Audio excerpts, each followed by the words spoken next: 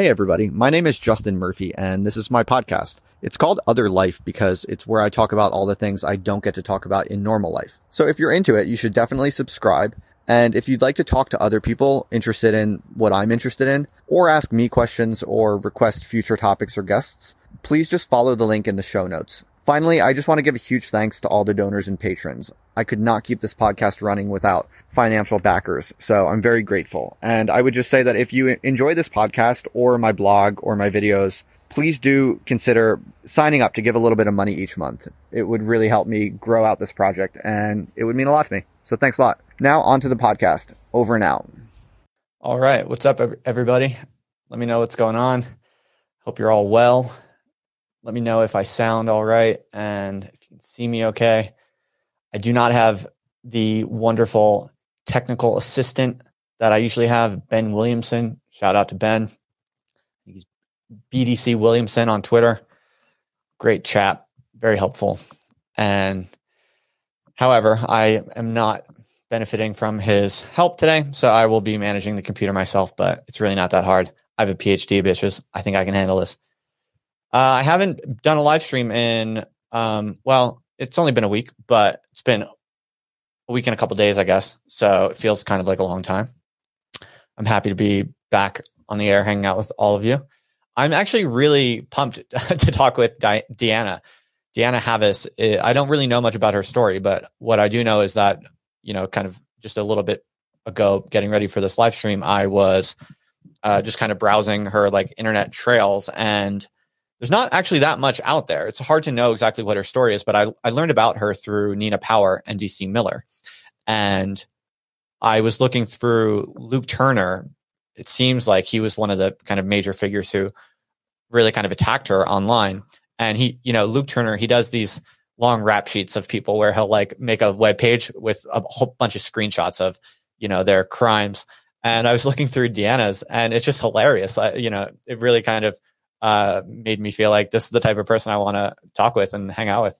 So yeah, I think my understanding is that she's a young artist and kind of came up in the art world and then had this kind of pretty epic cancellation. I think we'll hear from her exactly how it went down, but I think it was largely at the hands of Luke Turner. And I think it was like pretty destructive for her. I'm not sure, but as I said, we'll learn from her.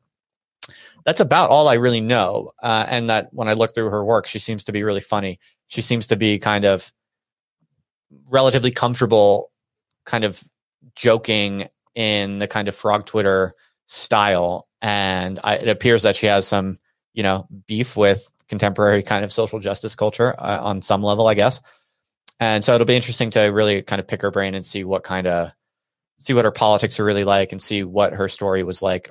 And the reason this live stream is entitled Cancellations and Comebacks is because I was chatting with her before this, and from what she says, she's working on a major comeback from her cancellation experience.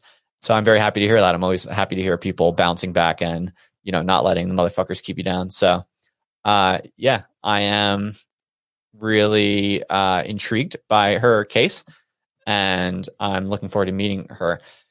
She's going to be a little bit late, which is fine. I told her she could take her time. I have plenty of interesting stuff to talk about. I've been very busy with many interesting things, so won't be any problem filling the air and entertaining and edifying you all in the meantime.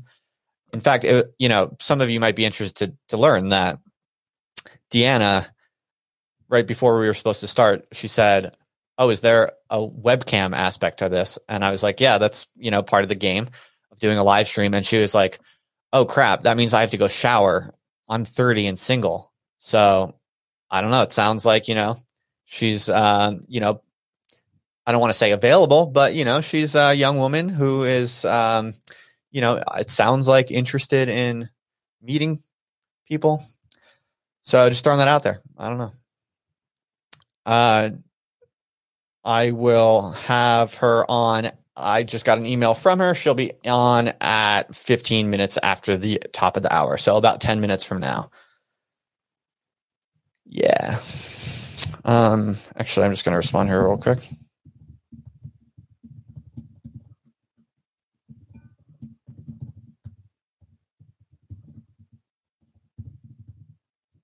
So what I have been working on over the past week, I've really had my head down. And you might have noticed I haven't tweeted that much in the past few days. I have been relatively quiet for, a few days, which for me is like, quite an absence from the internet. But what I have been working on is something that I am now starting to slowly share with people. And I'm super excited about it. This is something that I've been toying with for a very long time. And a lot of my experiments have been slowly converging towards this, I think, for quite some time. And what I'm doing is I am now making a serious and concerted effort to create a space, a private space that is non-toxic and supportive and productive and encouraging for all of the numerous weird, wacky, independent intellectuals out there on the internet. There are a lot of people like me who are essentially using the internet as their primary vehicle for intellectual development and creative intellectual expression and advancement. And there are, it's increasingly clear that there are at least hundreds, if not thousands, of people who are really smart, really interesting, but they're just a little weird, or they're really creative, or they just don't like institutions, or whatever the case might be, who are doing really interesting and impressive things on the internet, whether that be blogging or making videos or podcasts or whatever. There are a lot of people who are super smart. They are proper intellectuals. They just don't have institutional affiliations. And so there's not really like a shared identity or shared network for all of these people to, first of all, meet each other. And second of all, kind of benefit from each other's experiences and knowledge. And so I am now taking it upon myself to essentially build that, because over the past year or two, I guess, more or less accidentally, I have found myself at what is probably the epicenter of the weird intellectual internet, because I talk with people on the left and the right, and just most people don't do that. I'm not really like a subcultural identity player. Like, I don't really have a particular group. I just am, myself, and I'm weird and I'm very brainy, and I'm interested in my philosophies and scientific research, and that's just what I do. And I've never really been like a team or group type of person.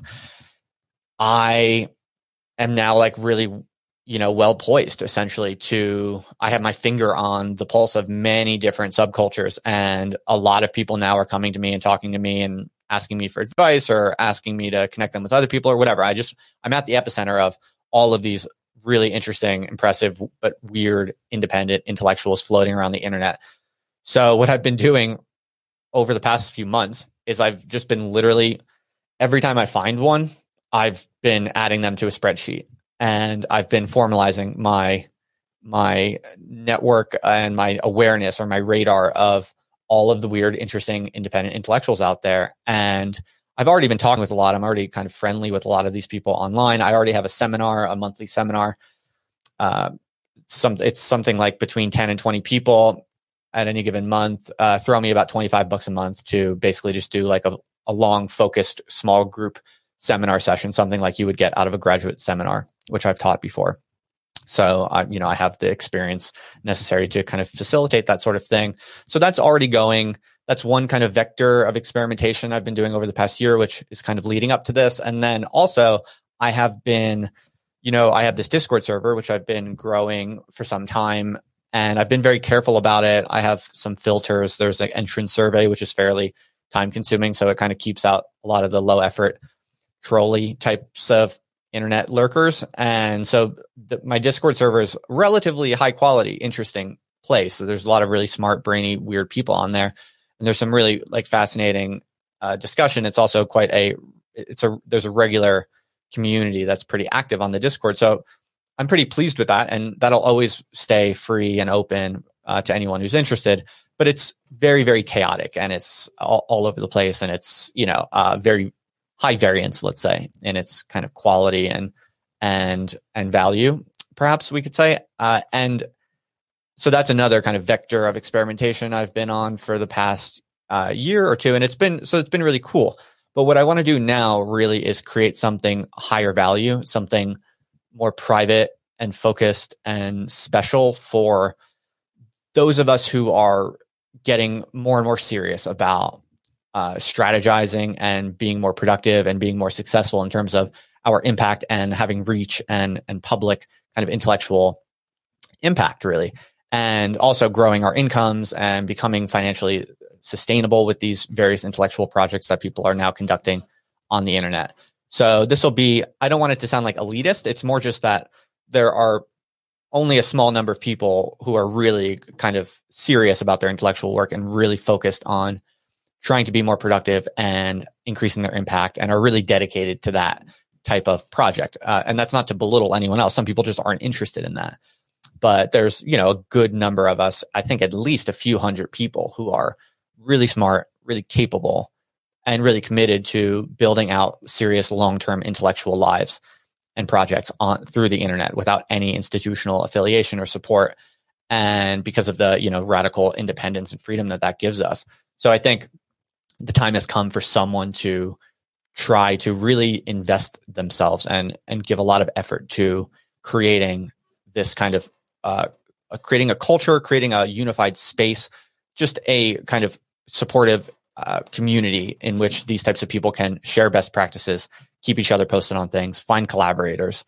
And I have a few other possible kind of features or benefits that I think this type of project could facilitate. But I'm going to kind of start small and grow this out over time. So I'm now happy to say that today, in fact, is the first day that there is a public website available. It is very limited. It is, you can find it at the URL indiethinkers.org. Booyah. There's a link in the description, but that's nice and short and sweet. I wanted something that was just unpretentious, simple, gets the point across. Indie thinkers, that's what we are. That's what I am. That's what, a lot of other people are figuring out how to do right now, but it's not really formalized as a thing. It's not really a self-conscious or self-aware culture yet. But one of my missions is to make that and to support that and facilitate that. So indiethinkers.org, that's just the landing page right now. There's almost nothing on it. It will be a private community, and it will, by the way, it will in one way or another be a paid community, if only because, frankly, folks, you got to keep out the riffraff. There are a lot of smart people out there, but there are also a lot of jokers and trolls. And one quick thing I'll say before Deanna joins us in just a minute is that we've all been in different types of intellectual communities, whether it be like private DMs or, someone says that that it's offline. No, if you do indiethinkers.org, it's on. There's a description below. Maybe I gave the wrong link below. I'll double check it. But whatever. We've all been in private DMs and Facebook groups and Discords and stuff like that, and Slack channels. A lot of people are hanging out in these private communities right now for, intellectual discussion. But every single one that I've been in, and I've been in many of them, very rapidly, they just become toxic. I hate to say it, but it becomes resentful naysayers. It's mostly people kind of talking shit about the out group. The chat becomes the in group, and then everyone outside doing anything interesting becomes, the butt of jokes. And especially if people are successful, like, I hate to say that, but if there's someone really making moves and being successful with some sort of creative, independent intellectual project, those people often get the most kind of resentful antagonism and hatred from the other supposed intellectuals in these private communities that are currently floating around. So I'm going to try to solve that problem and create an actual positive, high value kind of community for serious independent intellectuals. Yeah, it's indiethinkers.org. All right. I put the URL in the chat just now. Some people were saying they were having a hard time finding it. Indiethinkers.org. That's all there's to it. And it is just a landing page. I'm building it out slowly, but there is a little link there to request an invitation if this describes you, if you're an indie thinker and this is something that you're interested in. So enough about that. I will now I'm going to check in on Deanna. I see a few emails from her, actually. I think she's getting set up. No worries. She's just downloading Chrome because that is what is recommended by the streaming service. So no problem. Oh, another interesting thing. I was recently talking with the young woman who Kantbot, or I should say, I'll be delicate about this. There has been a rumor floating around, which I've been hearing about for a long time, that Kantbot smoked cracked with some girl. And just so happens I started chatting with this. I somehow got connected with this girl. And it turns out that is a rumor, which has a lot of traction, it sounds like. A lot of people have told me this rumor, but the story's not really true. And I had a long talk with her, and actually she's really cool. She's a filmmaker, and she's like pretty serious and, a hardworking, creative person. And she's making a film about kind of 4chan and incels and all of that. And she even was kind enough to let me see it. She let me see an advanced copy of it. And I had a long chat with her, and she's actually really interesting. Seems really cool. And she told me that, there's a bunch of like 4chan Kantbot type folks who don't like her and are out to get her and smear her. So I just wanted to give a shout out to her. I talked with her, I think it was a week or two ago. And so eventually she's going to come on here. And once I get around to watching her movie, I've just been super busy the past week or two. I'm definitely going to watch it. I'm really interested in it. We'll talk with her in the not too distant future. Her name is, I think she's trying to kind of keep a low profile at the moment. We'll just leave it at that for now. Just wanted to share that I talked with her, and it was really interesting. What else? I think, so people are still saying that there's a problem with the website. Okay, whatever. I just put it up today. I don't really care. I'll fix it. I'm typing indiethinkers.org into my browser, and it seems to be working just fine. If you're not getting it, try some different, maybe you're using HTTPS or www and something, but the domain is not accurately set up yet. My apologies. No big deal, but whatever. I'm just floating it for the first time today. If it's not working at the moment, it'll be working tomorrow or whatever.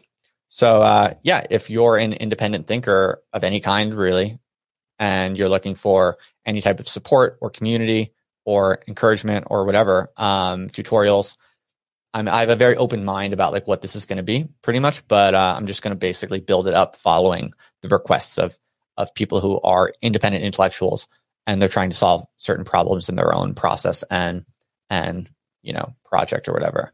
All right, here we are. Deanna, you're not yet live. I have to add you. 1 second. Can you hear me? All right. I see you and I can hear you now. Can you hear me and see me now? Yes, you're crystal clear. Is the volume good, or is everything okay? Is it legible? Yeah, you sound good. You look good. And if anyone listening or watching has any beef with the audio or video, if something needs to be changed, increased, or whatever, or fixed, just let me know in the chat. I am monitoring the chat. And I have all this pro audio equipment, but it's like in the box. So I don't really I studied essentially AV. So I know how to set it up, but it's they're all individual, they're nuanced, and they need to have their own time to learn how to use them. So, yep, it's a big pain in the ass. It's only really worth putting in the effort of like setting things up properly if you do things over and over again, like I do. But for just a one-off thing, it's all good. Whatever technology you got is fine. How are you doing today, Deanna? I'm okay. Have a day off. How's your day been? Where are you again? Pretty good. I'm in Albuquerque.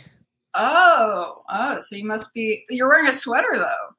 Yeah, I'm like poor now, so I have to shop only at thrift stores exclusively, and it just started getting cold here. Really? So my last trip to the thrift store, I just had to find a few things that were like kind of warm. So now I look like a bourgeois, kind of middle-aged man. I just assume that it's like 90 degrees there all year round.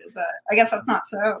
No, it's not. It's relatively nice. Like right now, for instance, it's still relatively warm during the days when it's sunny, but it gets pretty cold at night.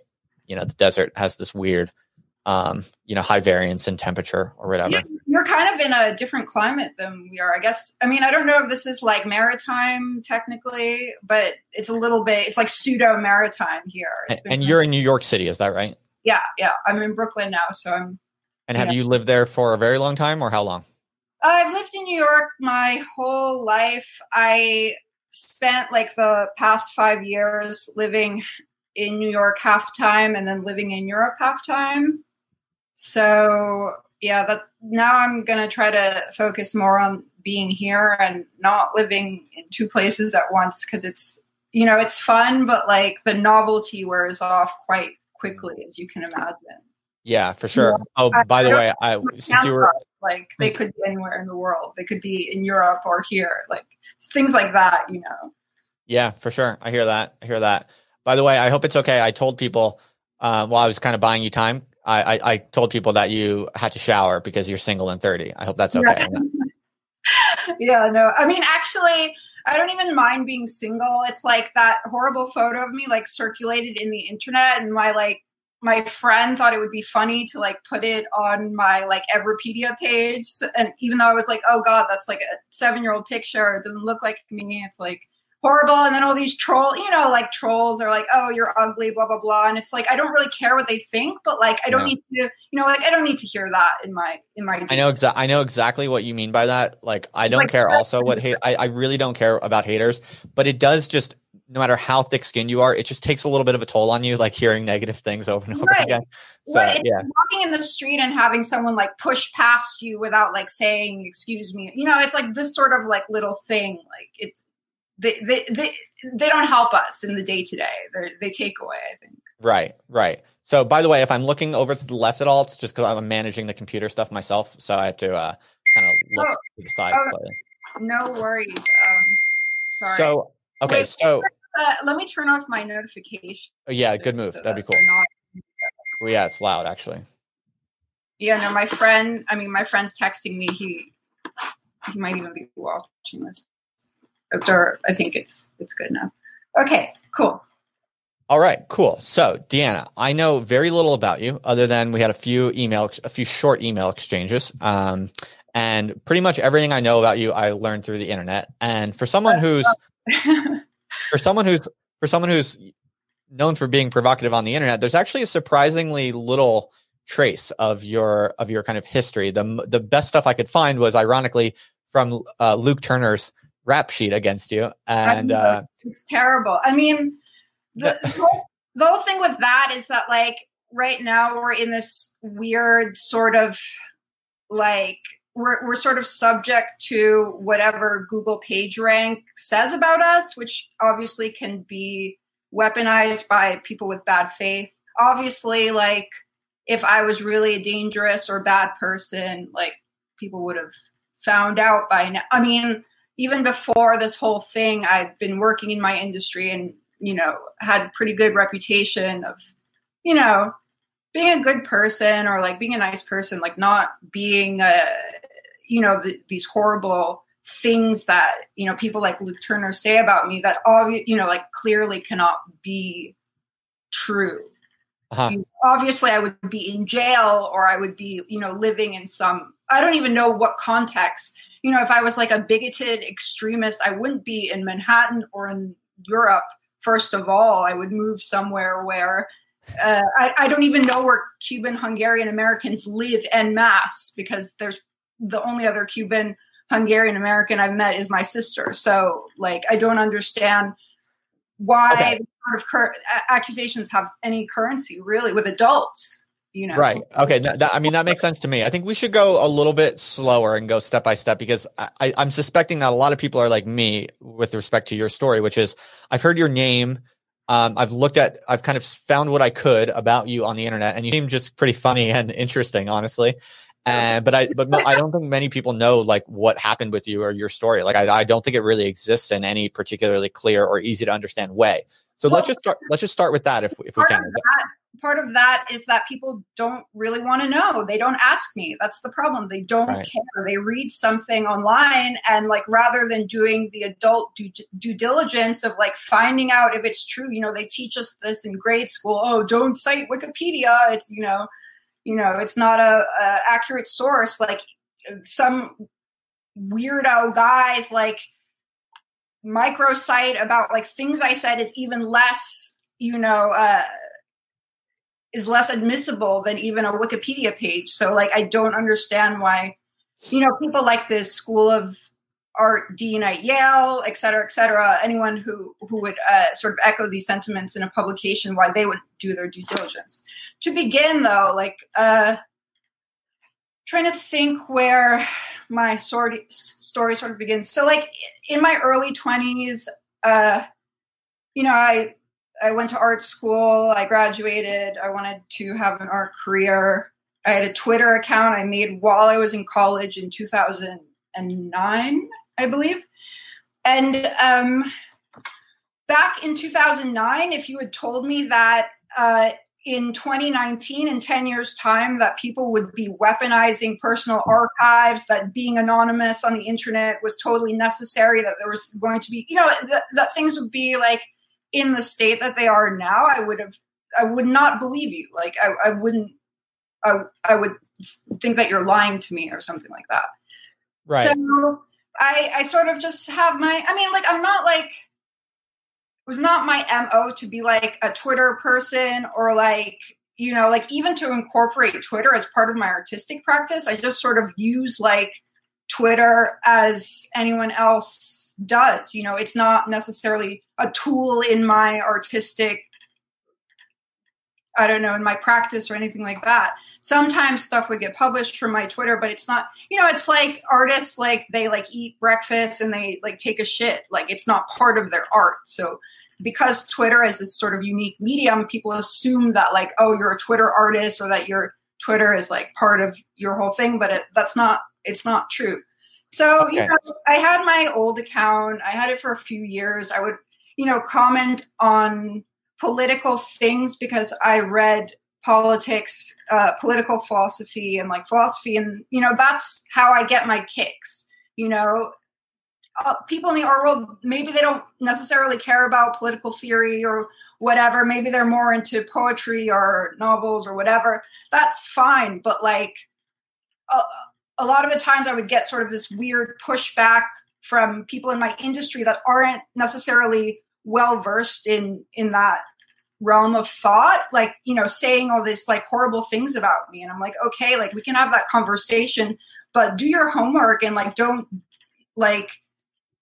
don't start the conversation with like ad hominem attacks. Like that's, this is not Right. sophisticated. It's not adult. It's not, it's not the forum to entertain serious debate.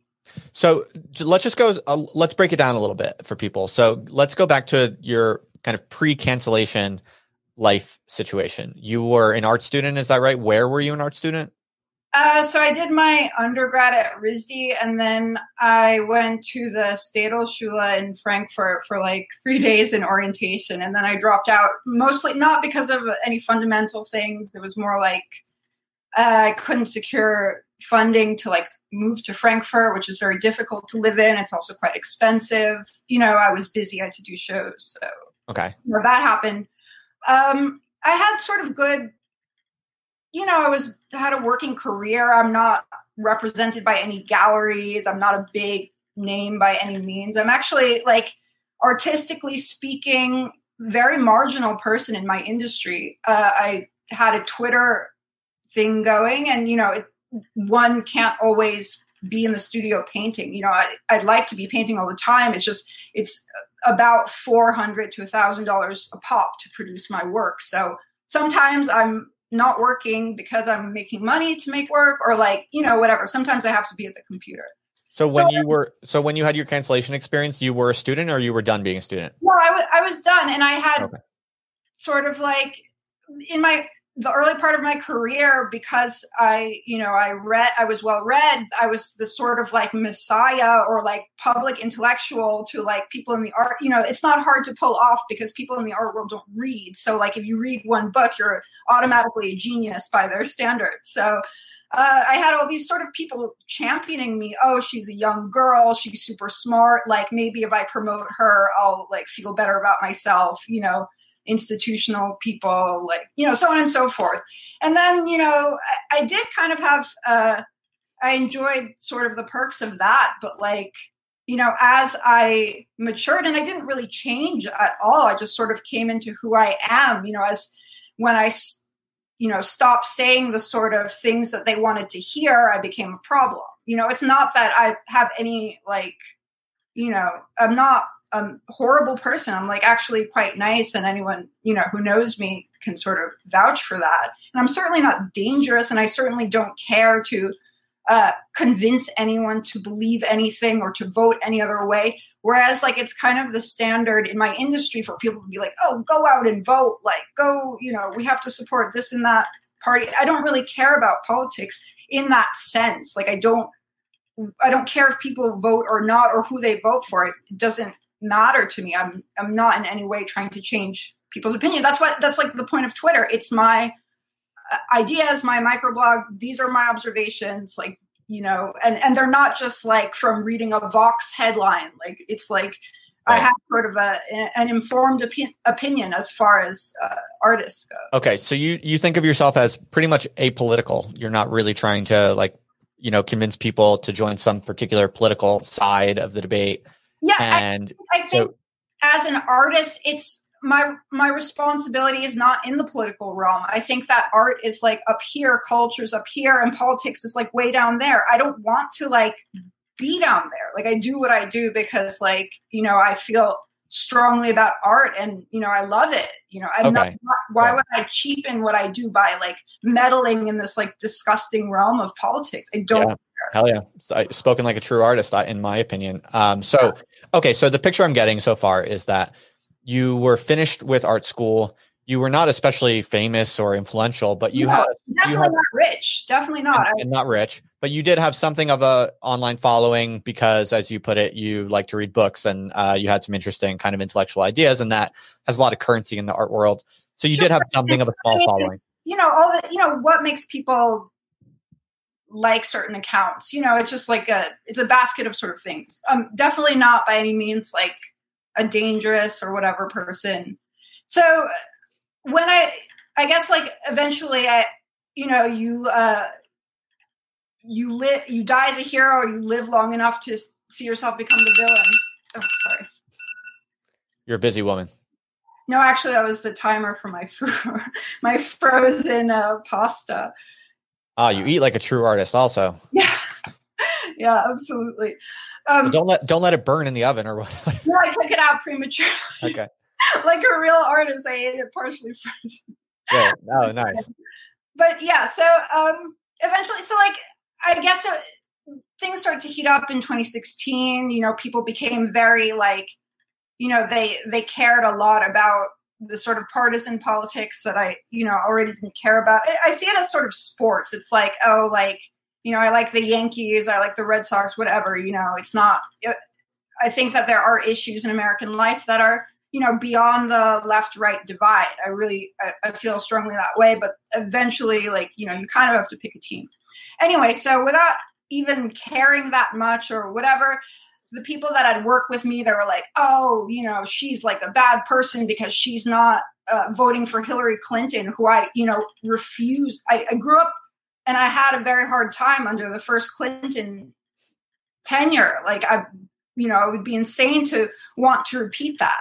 So considering me personally and like my, all the sort of factors, like I couldn't support Hillary Clinton. So I was like, this woman is like this whole paradigm of the Democratic Party, like, is not good. Like, it's not like, oh, it's not good for a selfish reason. It's like, it's bad for society on whole. And I can't in good faith support this, knowing that, like, you know, I'm biting the hand that feeds me, because, and this is sort of what I learned in the long run, is that like, people don't care about art. They care about power. So like, in as much as art is useful in that sense, like people will care about this sort of implementing a top-down control over it. You know, if art had no geopolitical currency, like it wouldn't get the funding that it does, and it wouldn't have the sort of influence that it does now. It's obviously for that. So I learned that sort of, I don't know, it was a hard thing to come to realize, I think, personally, you know, the sort of the suspicions you have about this industry, you know, coming true. So that sort of happened. And then, you know, it was further, someone had retweeted Luke Turner on my site, and I remembered his like silly project. Of course, I don't care one way or another. Obviously, I was not on 4chan, like taking part of that, whatever happened with his stupid project with Shia LaBeouf. I don't care. I was traveling, busy. I have better things to do with my life. And I was like, hey, is your project still happening? You know, just honest, like innocent curiosity, just a passing, you know, oh, is that thing still going on? And then as a sort of Pavlovian response, when I get a tweet, because I've used Twitter since 2009, you develop this sort of Pavlovian response when you use Twitter, when you use it that long, I would just like fave every reply to my tweet, you know, as a sort of like, oh, like I saw it, you know, as a like, it's read, not like, oh, I, you know, endorsed the content. So like a bunch of people replied, and Luke also in his reply, I favored his tweet too.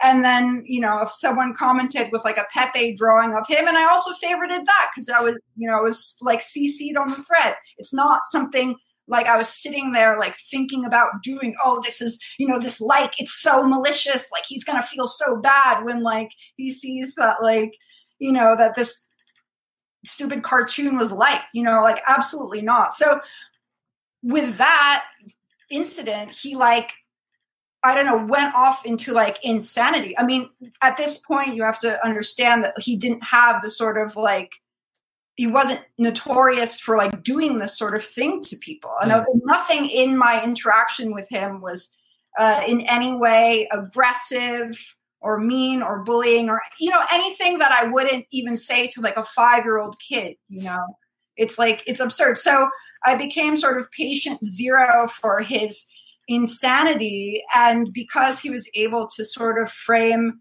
you know, himself as the victim when really like, objectively what was happening is this like 40-something-year-old male artist is like stalking and like, you know, obsessing over a younger female artist that doesn't have like isn't the board of directors on her dad's company of multi-million dollar worth. And like everyone, because he took the like moral high ground, or because he invented some sort of like moral aspect to the interaction that was clearly not there. Everyone thought that that they're good people by being party to his harassment of me and being party to his stalking of me. And then it's sort of like, what really upset me, I mean, obviously this guy, you know, I feel like personally, like my brand is raped. Like I feel like my brand is raped by him. Now I'm associated with this disgusting guy who's like a freak, who's crazy, that I don't like, I would never want to be associated with, you know, and it's just like, it just keeps on, you know, it's endless. It's like Streisand effect also. It just, wow. I'm like inextricably linked with this guy. So that, all that being said, I had, you know, like I was doing a show in Paris when he decided to go, and I like had been off my depression medicine. I was sort of in a low point in my life and like really primed for like people to kick me. So he's basically started getting all these people to call the gallery I was working with in Paris to try to get them to cancel the show, saying that I'm all this stuff, and then spreading all these lies about me and like all this sort of stuff. The gallery I was working with, like the curator, happened to know me quite well, and we had worked together for many years. So of course the show didn't get canceled. But I mean, if it were any other gallery, if I didn't know the staff so well, then they might have canceled it. Wait, so real quick, I just want to zero in on a couple things you said. The first thing you said is that you were pretty much, as far as you know, kind of the first big target of Luke Turner. Is that right? Yeah. To my knowledge, he kind of had this, he seemed like some sort of like, frankly, shitty artist who like teamed up with a kind of maybe damaged ex-child actor for like to get, I don't know, more attention for his really bad art. I don't know. So I sort of had this idea that, you know, this guy, he's teaming up with this child actor. They're doing all these shenanigans. Shia LaBeouf goes on a racist tirade, and he's attacking police. It's not clear if this is like performance or if they're really doing this. And they just sort of have all these like projects that seem to fail quite epically, and I don't really understand. But I'm not interested in him as an artistic figure. I'm like, there's some tomfoolery happening.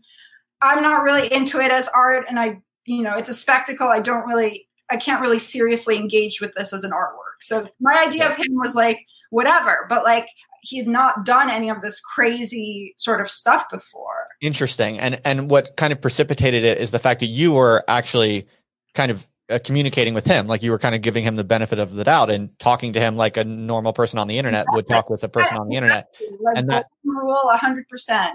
Yeah. And well, you know what they say, no good deed goes unpunished. Yeah.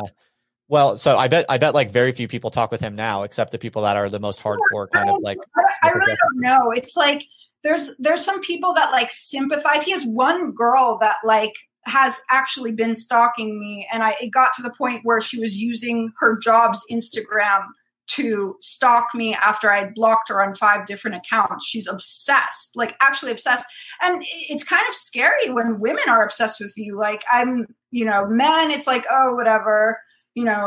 There's like the element of attraction maybe, but like with 2 straight women, or I don't know what her sexual orientation is, but I mean, I assume she's sexually involved with Luke Turner. Otherwise, why would she take this crazy position? Okay. So the other thing I wanted to zero in on for a moment is, did I understand you correctly in you saying that it all started because of a tweet that you liked or favorited? That was the thing that kicked it off? Yeah. Well, that was what he used as evidence of my anti-Semitism. But that was the first thing. That was your first crime that got you on his radar? There's no reason why he would have even known who I was. I'm just clarifying. The first thing you're aware of that he gave you shit for was that you favorited a tweet. Well, he'd never mentioned me or anything like that before. That's it. That was the act that proved my anti-Semitism, was liking a tweet. And from that, he was able to extrapolate this sort of insane, you have to really do like astrophysics to get this logic. Like, wait, so real quick, I'm just curious. Can we find, I want to know which tweet it was exactly that was the problem tweet. Was it, no, I don't think he put it on the thing. Because, he didn't? No, because it's hard to show that. By the way, I was just telling people. I don't like looking. I've never even looked through the whole thing because it kind of makes me feel bad that like. Oh, I'm sorry. I don't really like to look at his evidence about me because it's not, it's total bullshit. So. You don't have to look at it, but I was just saying before you came on that, frankly, I think scrolling through it, you just seem funny and weird and cool. Honestly, like it's clear that you're just joking. But like other people, and I mean, this is quote mining. Other people like thought it was seriously. I've had other people like saying like, oh, to curators that I've worked with, oh, if you work with Deanna ever again, like you can kiss me goodbye. Obviously it's always shitty artists that say this, never good artists. Good artists are too busy working in the studio to give a fuck about anyone else's morals or what they're doing or what they're liking on Twitter. That's the difference between artists that are in cancel culture and artists that aren't. It's across the board. Like, perfectly. Look at all the artists. And my controversy is like not the only one happening. There's like a lot of stuff going on in the art world, especially NYC, like it's split now. But like, if you look at the artists that engage in cancel culture versus the ones that, mind their own business and like own their craft, put in hours in the studio, the difference is crystal clear. Oh yeah. I think you're absolutely right on that. It's like the people who are actually good at their craft are never the ones who are engaging in these culture wars. Exactly. Maybe because they're not wasting time doing that. I think a lot of the cancel culture artists are insecure people that, they're desperate to get ahead. And, it's unfortunate that art is as competitive as it is, because I don't think that it fundamentally needs to be competitive. But the fact of the matter is that like, there are some people, their work's bad.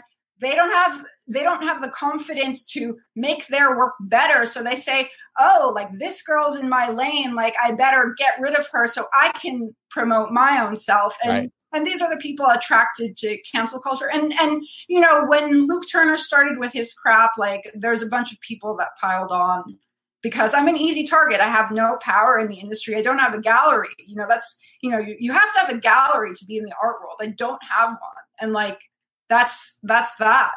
But now, what happened that really upset me about this sort of thing is that, you know, like I've had people in my industry have followed me for many years. They fave my tweets. They know what I'm about. Like a lot of art magazine editors, they know what my deal is. They like me, but at, like a crooked cop that like, you know, sees prostitutes one day and then locks them up the next day. These same editors who know what I'm about, they like me, they fave my tweets, push this horrific story in their publications and like pretend like everything's just peachy cool with me still, like to this day. And I'm like, cool, but like, no, actually, like that's not right to do. You know who I am, you know what I'm about, and you know that that's like, you know, damaging to me. And, you know, it's not right. Like it's plain not right. Like I know like whatever agenda your publication has, your magazine, it's like,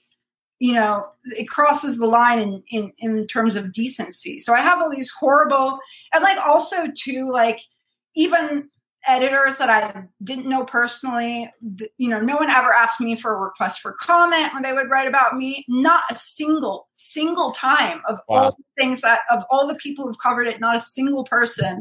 And also when I went to Yale, not a single person was like, is this stuff true? Or like, before even publishing it, it's horrific. It's really like, it's terrible. Wow. Now, okay. So you've kind of described at least the kickoff of your cancellation experience, but how did it escalate? Or like, what was the crescendo of your cancellation conflict? Like how did this all kind of end up? What was the grand finale of all of this? I don't even know if there's a finale.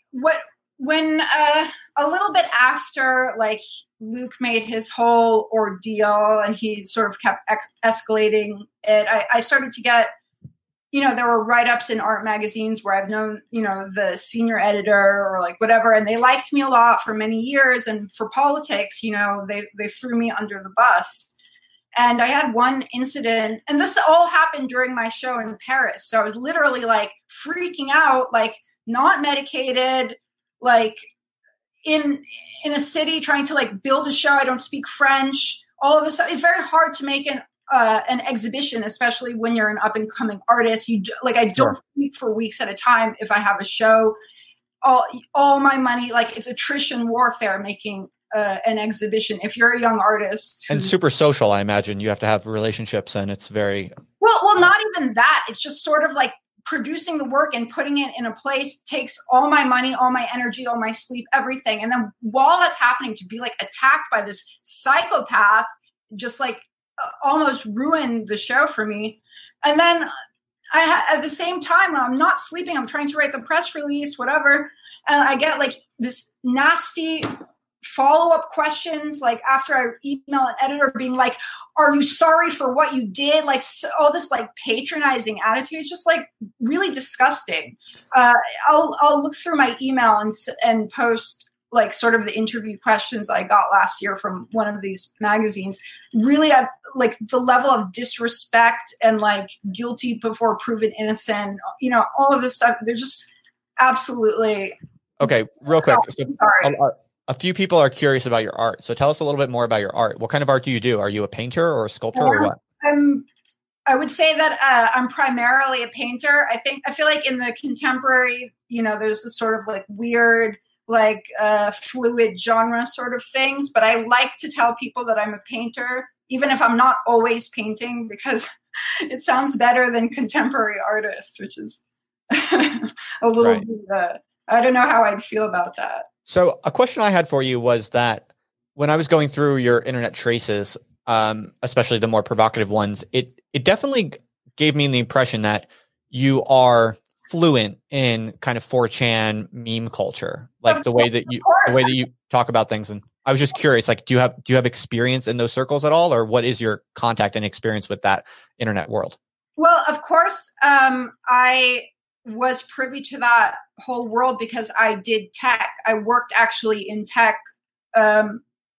I was doing like programming related stuff from the time I was in high school. I memean, I was always going to be an artist. That was always like the grand plan. But, I love computers. I was like kind of a nerdy, not very popular middle schooler. I like to code. I don't like to do it professionally. This going into tech industry was kind of a disaster. But I love computers. I love online culture. And, I wrote about online culture for a short period of time. Like I was interested in this sort of thing. And it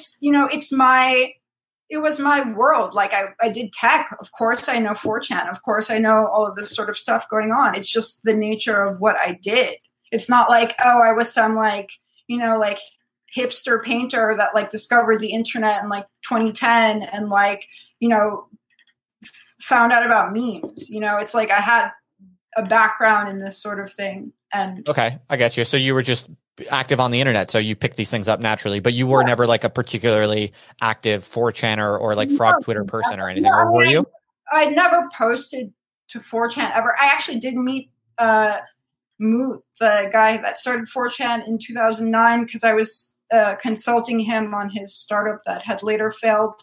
But no, I'm not like it's like a kind of boyish. I'm not like that, like boyish and male. Like I don't really, it's not for me. Like I was interested in it as a phenomenon, but it's not my community really.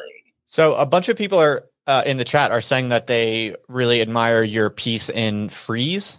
And so I thought maybe they, the funny thing is that piece I would describe as like, like a kind of a leftist position on terrorism. It's kind of the leftist argument that, like these terror events need to be understood within the context of American culture because they have this sort of like, not American culture, but like Western culture, because they have this sort of like,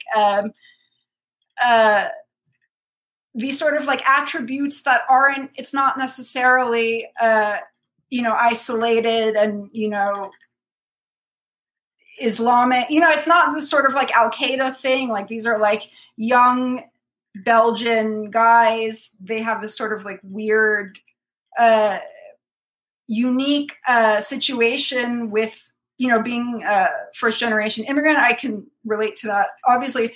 And despite it being sort of like kind of a left position on the whole thing, to people who sought out to destroy my reputation, they would quote mine pieces from my article to try to make it seem like I was for torture or for terrorism, like, completely flipping the article on its head, ignoring my point to try to make me look bad. So it was like, a lot of times when people would write this horrible things about me, when I would write them being like, hey, where's my request for comment? Like, I would also be like, did you read the actual piece? Like, or are you just like trying to like ruin me for some reason? Especially like, a fashion magazine that I'd never even talked to the editor. She doesn't know who I am or anything like that. And it's like, it's okay. It's one thing if it's like Jeff Koons. The other thing is like, I'm really nobody. So it's shocking that like this became such an incident. And there was one time, especially with the Art Forum news bulletin saying that I'm an extremist and all this nasty stuff. My friend actually does a postdoc in art history. He has quite a sort of fancy residency with a lot of like very, I guess, big name academics or people in art history and art.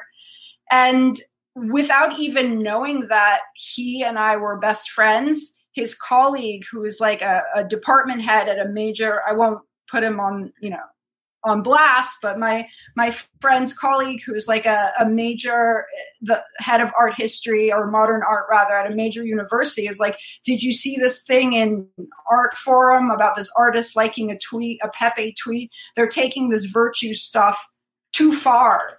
And, if someone is in academia, if they're that comfortable in their, big chair, then obviously like they have good rapport. And if this guy, he's obviously playing by the rules in academia, which are quite stringent. If this guy takes issue with what they're, with what the kind of stuff they're publishing, then obviously like it's not just me taking issue with my reputation being destroyed. Yeah, for sure. Real quick, I just want to throw out there that I got some super chats earlier on, and I just want to let people know I'm not ignoring those. I'm just waiting. They don't really fit into the conversation, so I'll address them at the end. So shout out to Albert Scannell and JB1 who threw me some money for their comments. I'll get to them when the time is right towards the end.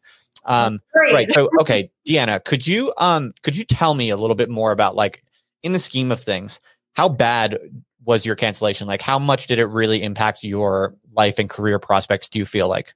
It's really hard to say because like it's different in art. Like if you put on an exhibition, that's your choice of artists you work with. So it's not the same as if I were to go to, I don't know, apply for a job in an investment bank or a Pizza Hut where I'm, presenting my credentials to you and you have to give me a yes or no answer. And no often comes with a reason why, if the company is, I think it's fair in academia, you sort of get if you ask for a list of reasons why I wasn't accepted to so-and-so program, they'll probably give it to you, or, you can kind of guess in like a traditional job setting why you might have not been the candidate. If someone passes you over to work with, it's not something that you can, it's so internal that it could be that, oh, I'm not interested in your work, or like I don't want to have someone who's canceled in my gallery. Like, compared to your pre-cancellation trajectory and the number of opportunities you were getting and the impact, how much did that stop? Do you feel like? Oh, absolutely, it stopped 100%. Oh, 100%. Up until, I'm going to do an exhibition at the end of the year with like friends. I still have friends, but like, all the professional stuff, they stopped knocking on my door, definitely. Interesting. I'm sorry to hear that. But it could be that like that's sort of like the way things go, but I don't know. I think like I don't think it lasts that long. I really don't. I think like this is why I'm really interested in talking with you, because you told me that you're planning a comeback, and that I find that so cool and exciting, because I think it's actually easier to bounce back from this kind of stuff than people think. I think if you are confident and motivated, and you just kind of give it a little bit of time to blow over, you can actually come back. You can come back not only at the same level that you're at, but even better, because now you have more name recognition. Definitely. I want to come back stronger, and I think that I can. It's just like, the thing, what I love about art so much is that, and culture also, why I like was drawn to this field, maybe even as a child, is that it's so free, and you can't have culture and art subject to top-down control. Essentially what happens in art now is that you have a bunch of bureaucrats. These are the cancel culture people.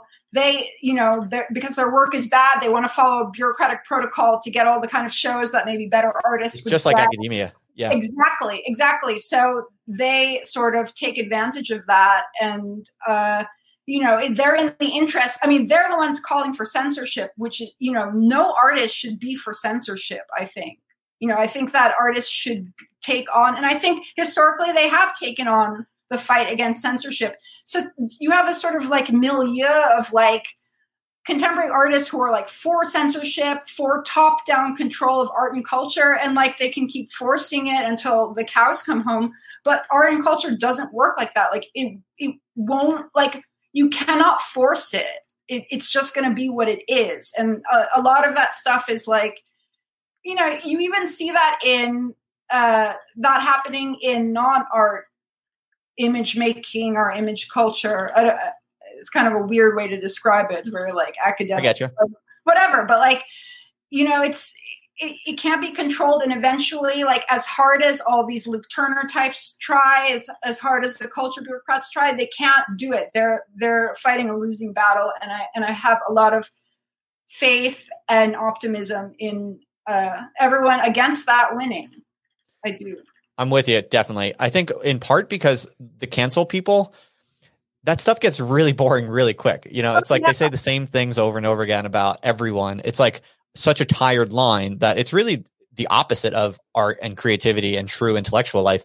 So just intrinsically, it's like a self-defeating system that runs out of steam like pretty quickly. And I think anyone who's just sticking to their guns and you're going to be you and you're going to be honest and just do the creative work you believe in without, you know, without even really looking around you to see what people think or what their opinions are, like those people are going to be the ones who win always. And I think we're learning this now. Like people are learning that when you get canceled, if you just keep your head on straight, just stay connected to like the people who care about you and just ignore all the haters, that actually like, if you can just keep your head on straight and stay productive and stay confident, you're going to come out even better.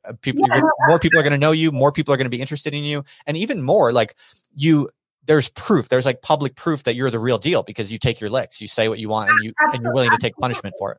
I mean, like, absolutely. Part of the reason why I had, you know, sort of issues in the beginning is because I bit the hand that fed me. You know, I could become, and I have the context to be very good at it. You know, I could be, if it comes to woke PC postmodern culture, I would be the best at it because, you know, I have read all that stuff and I do understand all of that.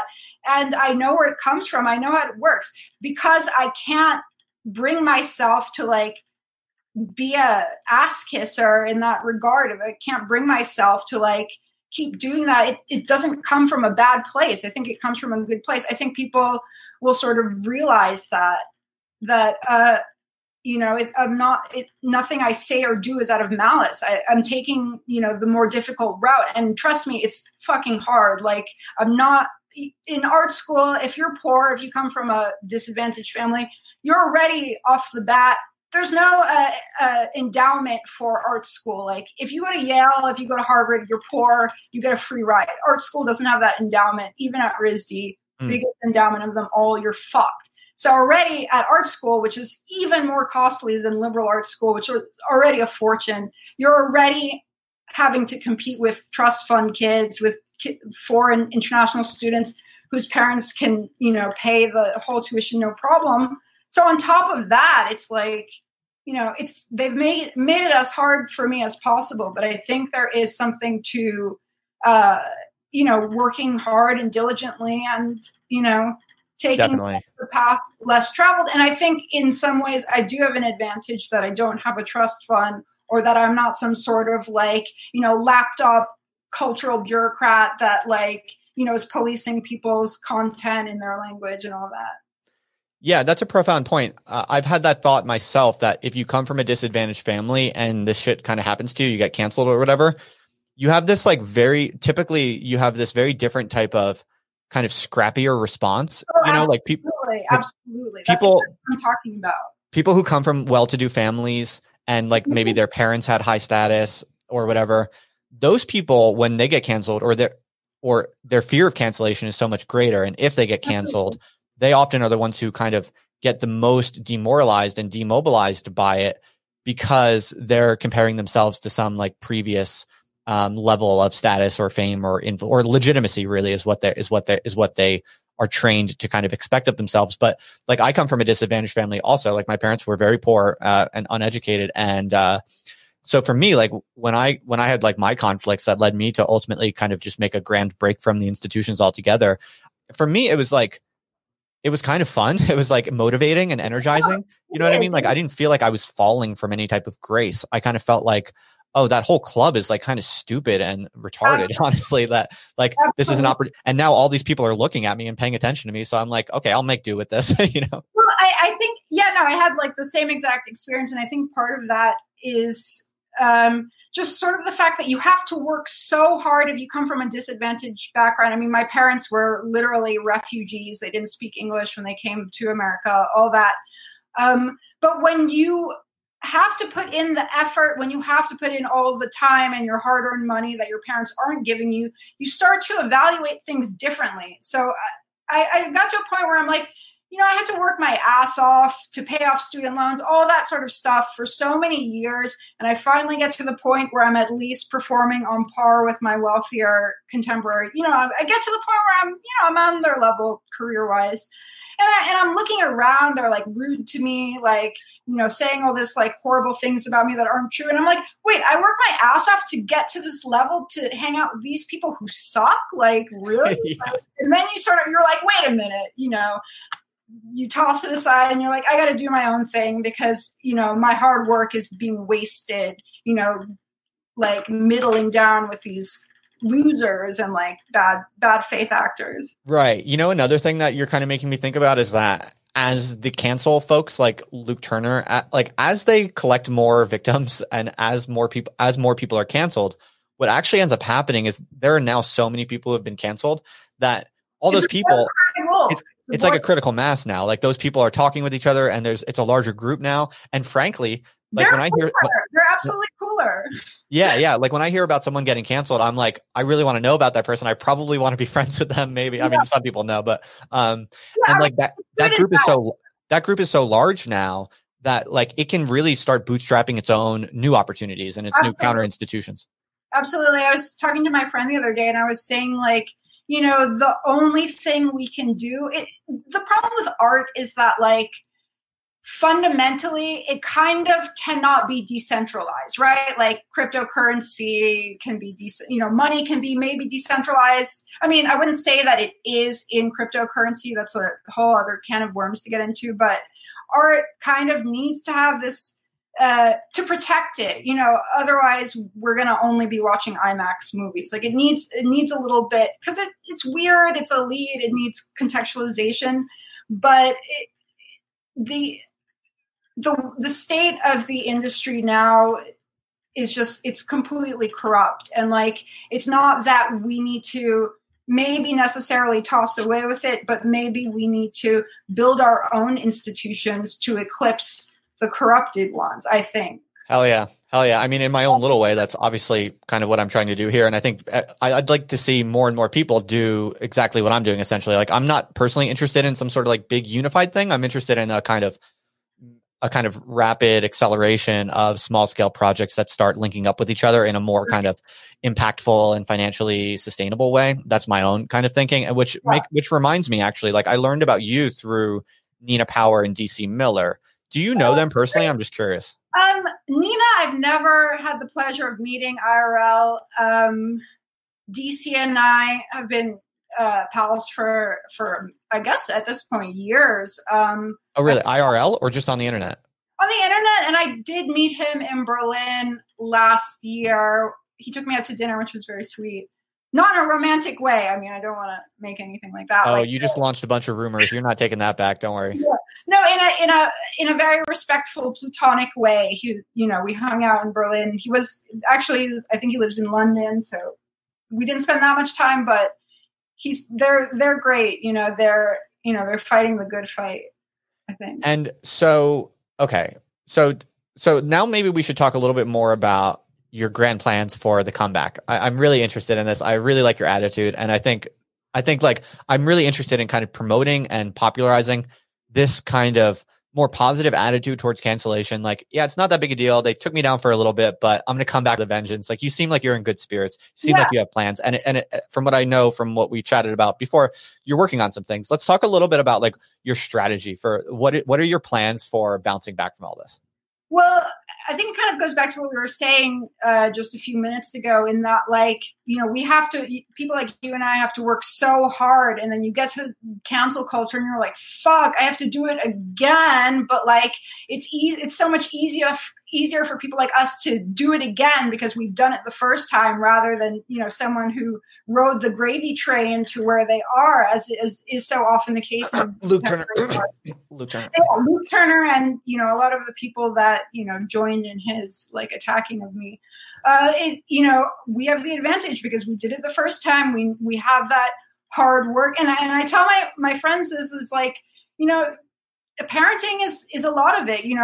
My parents, they were refugee immigrants. They're like, you better fucking succeed. Like you're not allowed to fail. So like they instill this sort of work ethic in me and this drive and resolve. And like, you know, it's just like, I can't let them ruin my life. These like gremlin, evil, like self-interested people. Like they're so fake. Oh, I care about disenfranchised people. No, you fucking don't. Like they don't care. They don't give a fuck about anyone but themselves.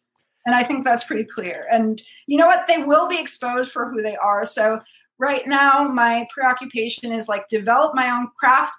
Important thing in art is like, it's okay if you don't have any heroes that are living. You know, sometimes you won't find a mentor. Sometimes you don't have an older, I mean, I do have still people, older mentors, people way further in their career than I am that I look up to for advice.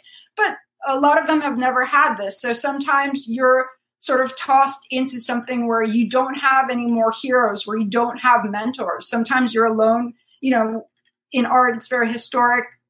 Sometimes you're alone with art history, and you have to look to art history, or you have to look to something else to motivate you, or to sort of like understand how to move forward. So I'm looking. It's so true. That's such a good and important point.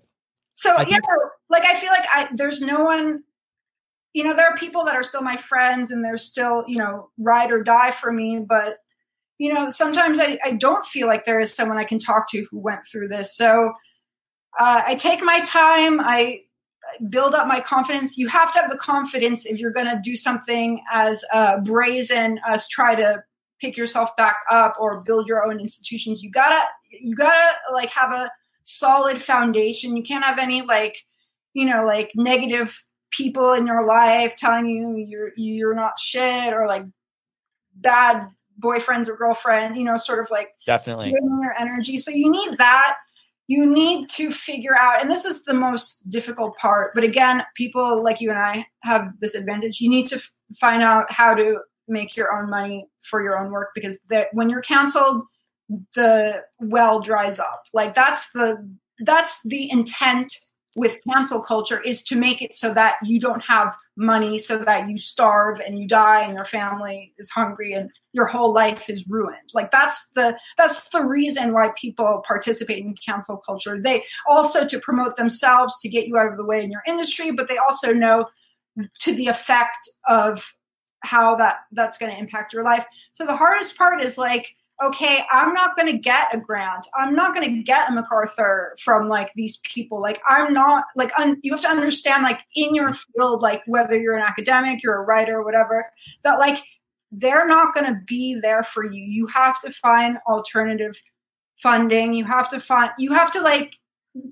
to some extent, reinvent the wheel, because those things that you would traditionally rely on, like I'm not getting, like I have to make my own paintings out of my pocket, which is like really a pain in the ass.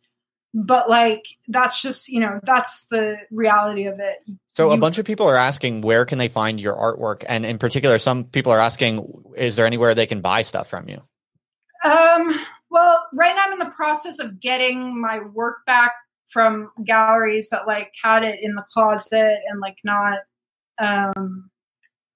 you know, they weren't going to represent me. So it's just sort of, I don't want them to take half because they don't deserve it. If it were my gallery, you know, it's standard, you take 50% sales, but like they don't represent me. So I'm getting a bunch of this stuff back, and like my whole like purpose right now is just sort of like secure as much funding, cash injection as I can, make the fucking work, make a lot of it, and like just sort of like sell them by the end of the year, by end of November, December, I'll have a bunch of work back and some to sell. And maybe I'll put it online, but it's more like a, you know, in art, you're not really supposed to put your work on Instagram. I get that. Yeah, I know. I know in the art world, you're supposed to sell a few items to like really wealthy people for large ticket prices. Right. But, I don't have a problem with that. It's just like, you know, I have the right to sell my work to rich people just like everyone else, you know, like fuck them, you know. But this is actually an interesting question I'd love to pick your brain on. Like, at what point does it become worthwhile for someone like you to basically say like, okay, this traditional game of selling paintings for like huge price tags to wealthy people in the kind of formal art world, at what point does that, for someone like you, become not really worth it, and the gains and the income you could make from the internet actually is greater? Like, are you thinking about that? It could possibly behoove you to actually just go all in on the internet? I'm gonna make a podcast at the end of the month because I'm literally like, I have a producer and like I can't not do it. I have all the, like I mentioned earlier, I have all the equipment in the house. So I, whether I like it or not, whether I do a good job or not, like there will be a podcast. So everyone stay tuned. And yeah, I mean, like in that sort of sense, like I don't really have a qualm with, this is kind of the sort of dark thing I realized in art. When I was younger, I would hear these stories about this, artificial secondary market inflation, all this like, Chinese businessmen laundering money, all this nasty stuff, Sackler family, like donations. And I was like, oh, that's all bad and nasty. Like how fucking naive was I? So now I realize that the money is the least corrupt element of the whole thing. And like actually like all the bad stuff is happening not with super wealthy people. It's like happening of course on a bureaucratic level with, people I would interact with in the day to day. So I don't really fundamentally find something wrong with the patronage model. It's an old model, it's not a populist sort of thing. It is like elite. Art is luxury. They're luxury items. It is what it is. And I don't really make any pretensions about that. I don't really have a problem with that. What I have a problem with is, these horrible bureaucrats saying like who's allowed to make art and who's not allowed to make art. When I went to Yale, I presented on the mythology. This was also, of course, a protested or canceled whatever lecture. I actually went to talk about the artist as a mythological figure as part of their work. So, you think of this sort of like Martin Kippenberger, this Jeff Koons, even this Frida Kahlo sort of envisioning herself in all of these different situations. And my whole point was sort of that, if we start looking at ethics as an aesthetic criteria, then we will lose. And I think it's an incalculable loss. I think we will lose artistic plurality. It's like, what if the rate that we're going, and I've even heard, we're even getting into this conversation in the art world. Like I've seen this. It's like, oh, like someone's in jail, they're incarcerated, or they have a criminal past. Are we really going to show this person in the gallery, or like there's going to be an ordeal? Like that's bad. When you start, having this weird criteria where like people who were incarcerated or have a criminal record are not allowed to make art, like that in and of itself is like a huge loss. And, it just leads down to more of that. And I don't want to live in a society where bad people are not, where their work is not sort of held to the level of art because by virtue of things they've done in their life or how ethical they behave or their other like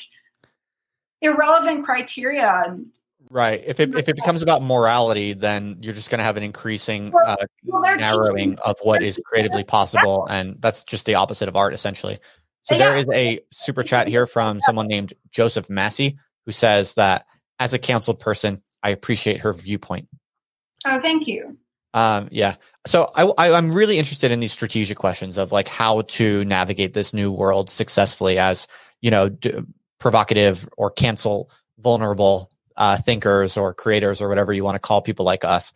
Now, in your case, I think the art world is an interesting puzzle because, as you alluded to, there is this problem in the art world where the norm is to sell your artworks at really high prices to wealthy, influential people. And there's a kind of trade-off between doing that and selling to the public or selling online. Like if you started selling your paintings online for relatively cheap or affordable prices, then that is perceived as a signal to the art world and to the wealthy art people that you're kind of a loser, that you're not really like a serious player in the art world. But is that changing now? I think that's, I don't think that's really I don't think that people in the art world really think that way. I think that it's changing, I think. Well, there's always been this sort of like edition model. So like if I want to make a series of posters, I'll sell them as editioned works, and they're, they would be sort of within the price range of an average person could afford them if, right. It would be under $100 sort of thing. So that's not necessarily, it's not such a issue in the arts. There's also there's a sort of thing that you have to understand when you're in fine art, and it's hard to grapple with because, especially like someone like me, I grew up very poor. Like I don't want to have the dedication of my life to, making trinkets for rich people. I do believe that, there's something, worthwhile in what I do that's beyond money and this sort of, these sort of petty considerations. But at the same time, you have to realize that, like, what you do is elite. It doesn't have populist appeal. And it is maybe in some regards, like, not necessarily like the way that it has to exist is not necessarily the best way, or it's not the way that you'd like it. But like, you just have to accept that it's like that. It's like not everyone is reading philosophy in like middle America. It's the same sort of thing. It doesn't, so it's not worthwhile. So then my question for you is, if you're not against the idea of having a kind of 2-track model, the kind of art world model, and also a more kind of popular public facing commercial model, if you're not against that, then my question for you is, what are you waiting for? Because you're clearly like talented. People know your name. Like you could easily be making maybe not like millions, but decent money, like worthwhile money if you just started selling stuff on the internet now. Like, why not? What are you waiting for? I'm working on it. I'm doing it. I mean, my plan is like, if my work is good, if I'm making good paintings, rich people will want to buy it. They're not going to care if they're going to, if they're really like, and when it comes to selling work to collectors in contemporary art, a good gallerist will want to put you in the best collection, right? So you want to be in the collection with Picasso, you want to be in the collection with Van Gogh, whatever, rather than selling the work for the top price you can get for it. So you would rather sell a painting maybe for $5,000 to the Picasso collector rather than selling it for $8,000 to person, making their collection. So there's a lot of different economies that happen in contemporary art that are sort of like interlinked. But if my work is good and like the collector is, truly loves art, then I think that I'm not going to need these bureaucrats and these middlemen to get my work out. They're going to ask me for the work, and I'm not going to pay 50% sales cut to a gallery that, would represent me maybe if I wasn't canceled. So it's kind of a beautiful thing. I think that once that starts happening, money talks really, and it talks louder than PC culture. So I think that what happens is that when canceled people, they just sort of have to, just hang on and like, sort of like, I guess, bite the bullet, suffer for like a little time, get together there, if it's not money, self-esteem, whatever it takes to sort of like be autonomous. You kind of sort of have to gather that, and then you just have to go and just make, and like don't pay attention to all the noise because it's always going to be there. And like eventually, like if you build it, they will come, I think. I think you're absolutely right. And I mean, I've been doing this like with about as much success as I hoped for, maybe even a little bit more than I reasonably hoped for. Like things are like, I'm pretty much doing that full time now, and it's working. Like, it's difficult and it has its challenges, and you have to be really open-minded and creative and really dedicated and really bust your ass. But to do anything significant, you have to do that. Right. So it's all good. For you, in your case, I'm just kind of like really excited to see you start doing this, because I think like you're already quite able. If you like in the chat right now, it sounds like I'm getting the vibe that there are people listening to this right now who, like, if you had just a link to give them, they would pay like something reasonably expensive into your pocket. Tell them to be patient, because I'm in the process of like getting. It's like crazy. Because I love working so much, and because I've had to work so hard, I just I fill up my plate like mountains of work. So hopefully this is very ambitious. I'm trying to get 14 works done with like end of the year, beginning of next year. So awesome. Well, just like all like attrition, like you have to, like, if you really want to get yourself back, if you want to do better than you were before, you have to be dedicated. You have to be myopically focused. That's what it takes. Definitely. Yeah, I mean, for what it's worth, we probably shouldn't get too much into the weeds of like nerdy, like online commerce type stuff. But for what it's worth, like Gumroad is really amazing. It's super quick, really slick, and like they allow for these pre-order products, which basically allow you to sell things before you've even made them. And I mean, that's going to be a Patreon, my Patreon or Gumroad, whatever service I wind up using. I'm going to have 2 tiers, like $5 or 10,000. 10,000. Hell yeah. I mean, just for fun. I don't think anyone will actually be that way. But no, but I think it's a really good principle there, and I think people are not really like realizing this quite yet. That there are a lot of people with maybe not wealthy. I mean, there probably are. Well, there definitely are some wealthy people who hate cancel culture. So that's one thing. But there's a relatively small number of super wealthy people. But more importantly, there's a very large number of moderately well off, quite well off upper middle class people who hate cancel culture. Absolutely. And they want to spend large sums of money on people like you because, one, by getting canceled, it shows you have integrity and that you're the real deal. And two, they hate cancel culture. So it's like a kind of protest vote. Also, they're spending their money as a kind of protest vote. So I think like a lot of content creators actually sell themselves short. They price things too low because they think like, people just like think they're not worth it. They don't have enough confidence or whatever. But like, if people like you and all kind of serious, committed intellectuals or artists like take themselves more seriously and have confidence, you can set pretty high price tags, and like there will be people to pay for it.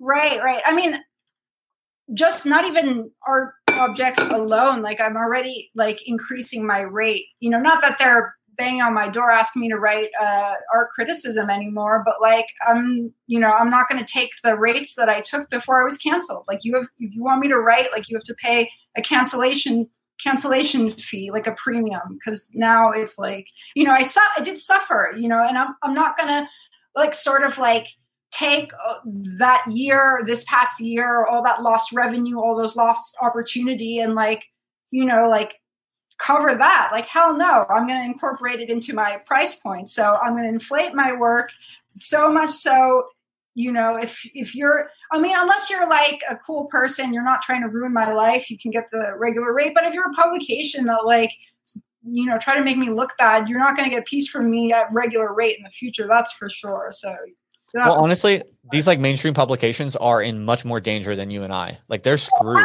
Absolutely. This sort of thing with coming after someone as literally like on public assistance, no gallery, like 26 years old at a time. That's not even like early in an art career. You're not even an artist then. Like that's infancy level. Like coming after, it's not because they're powerful. It's because that's their last cry. It's the end. They're doubling down because they know that it's coming for them. I mean, in earnest, like even all of this stuff aside, even like my whole experience aside, like I'm not interested in reading the publications anymore. Like I'm not even interested in hate reading them. And like I can't even get the interest to read. Like I seriously try to keep up on kind of like the academic theory stuff. Right. And as I get more and more kind of free and independent, I'm literally finding it impossible to even like it's psychologically maintain investment in the world. Yeah. It's like I'm completely like I sort of have an idea of like what kind of stuff they're going to publish. I can see a headline and get the gist of it. I know the editors. I know like when management switches up, I know their MO. I know what they're publishing. It's not good. I know because and they know it too, I think.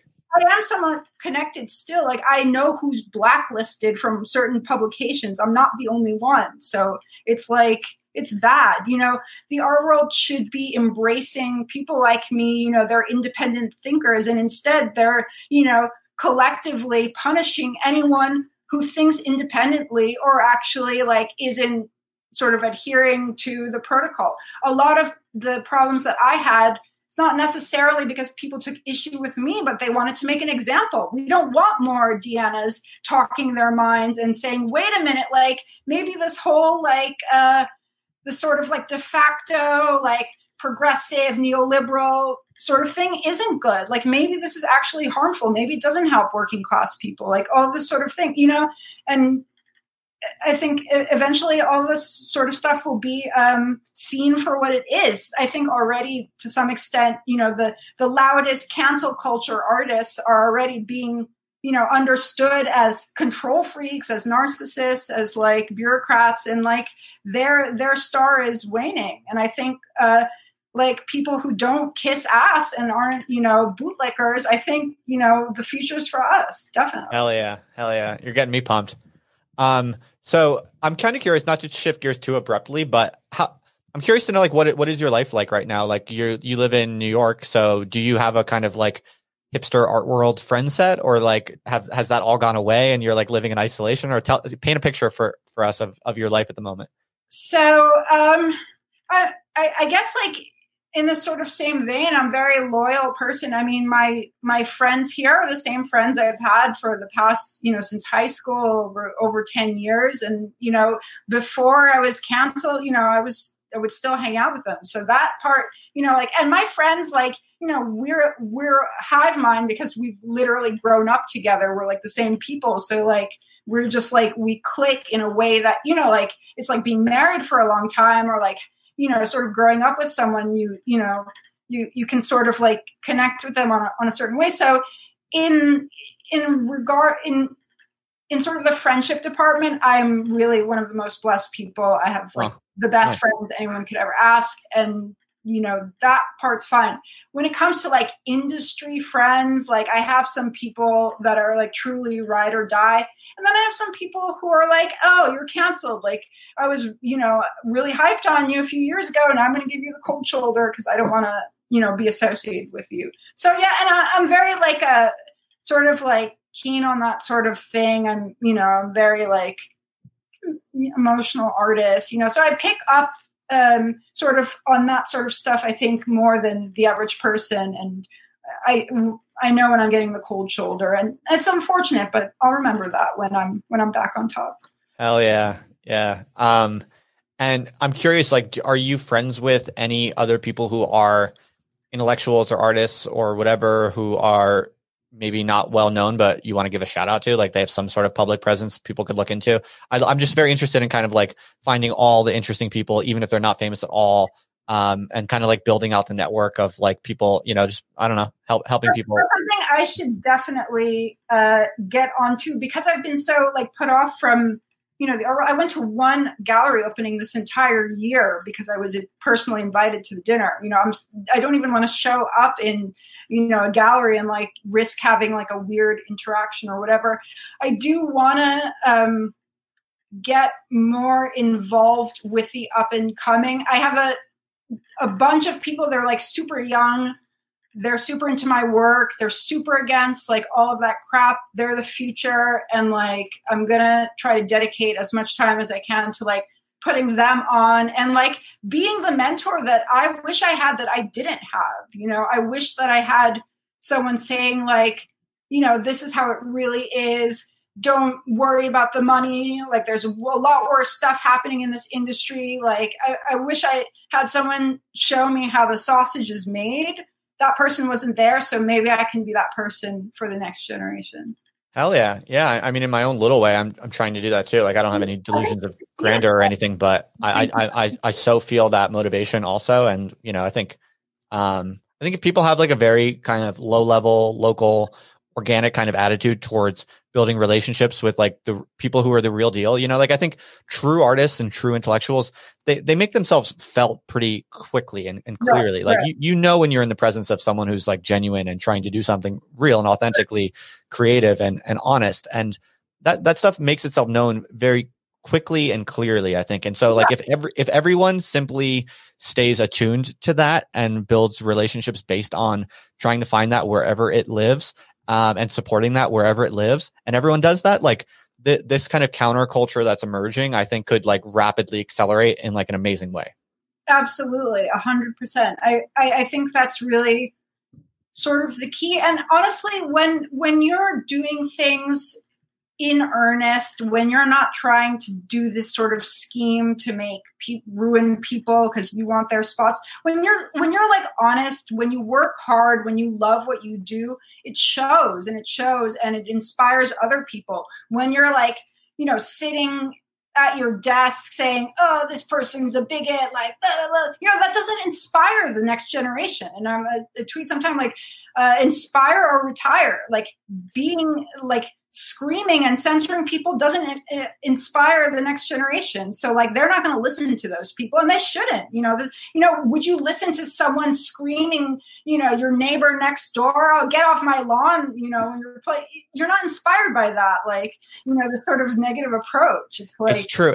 Except, this gets kind of dark when you really look under the hood of it and think about it. But there are all of these mentorship programs now that are kind of geared around like social justice stuff, like diversity and this and that. And like, it's taken over. Like, it's really ugly. I mean, Yale MFA program is one of the top graduate art programs in the country. Like, there's like only a handful of others. And like, they're teaching this sort of, it's sad, they're teaching because institutions want to prove that they're not, evil. They don't have all this blood money by promoting identity politics. So basically they're taking young artists, often, and this is always the case, young artists of color, disenfranchised groups, tokenizing them based on their identity and sort of building this edifice of institutional verification where you're only worth as much as you're able to pimp out your census demographic stuff. It's not even identity. It's like, oh, I am Hispanic. Like I had a single mother, I'm queer or whatever, and it's sad because it might not necessarily be that these artists would come to developing their practice this way. It's because they're literally incentivized. It's like, if you want the show at blah, blah, blah gallery, you better make work like this or else, and that's really like the tragedy of pedagogy, like art pedagogy and like what's going on now. It's not only, yes, the cancel culture is evil, but like even to people that aren't, that even stay within like the acceptable comportment of what one would expect for an artist, they're still sort of growing up and developing themselves under this sad framework where your own experience in life doesn't matter as much as you're able to reduce that down to group dynamics and group identification in a very trite, antiquated, like legacy of post-structuralism way, right? Like that's, the idea of identity now is like one that they tried it in the 70s and the 90s. It doesn't help in the way that it's intended to. We've already gone through it. We need to stop forcing it on people. So, And how old are you now? 30. 30. That's right. Oh yeah. I think you told me that. Yeah. Yeah. So you don't even go to galleries now. You feel like you shouldn't.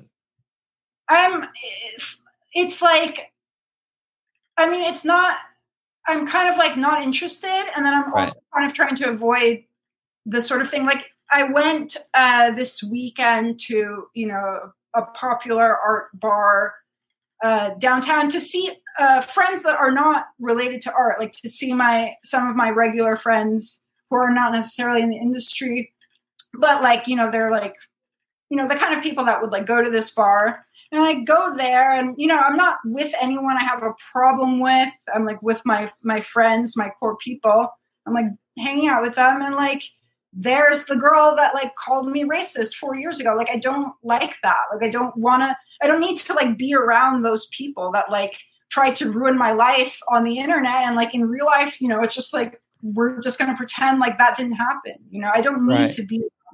Definitely. Oh, I get that feeling for sure. I kind of have that attitude right now myself, kind of towards academia. Do you hang out with any of the other kind of well-known edgelord types in New York? Like, do you hang out with the Red Scare girls? I feel like I was like Anna's first fan. I always say that. So I know Anna and Dasha way, way, way like eons before Red Scare. So yeah, like we're pals. I don't see them as much as I'd like to, but they were there. I think I met Dasha in like 2011 or 2012. So that's like a long time. So Yeah, for sure. That's a long time ago. What about like the Cumtown guys? Do you like mess with those? I met Adam through Dasha. So I've never met any of the other guys from that. I guess I'm like friendly with Adam, but like I don't even really see Dasha that much, and let alone like Adam. Have you done all their podcasts? What? Have you done their podcasts? I've done Red Scare, and I've done Tech Wars, and I've done your podcast now. Oh, right on. I've done Cumtown. Yeah, you should probably go on Cumtown too. People are always telling me to go on Cumtown. I actually talked with them briefly about it. We were like talking about making it happen, but they don't Skype people in. I think they only do local. So you could do it. I don't know if they'd be interested in me. Why not? I don't know. You're funny. You're funny. I mean, I try. Your internet game is pretty good. You're pretty funny, I think. But anyway. Nothing yet. So someone is asking, do you hang out with Brittany Venti? I don't know who that is exactly.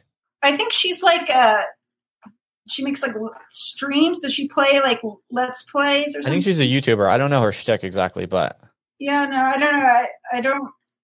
I know I've heard her name before, but I don't really know much about her. Okay, I got a question for you. How do you like living in New York?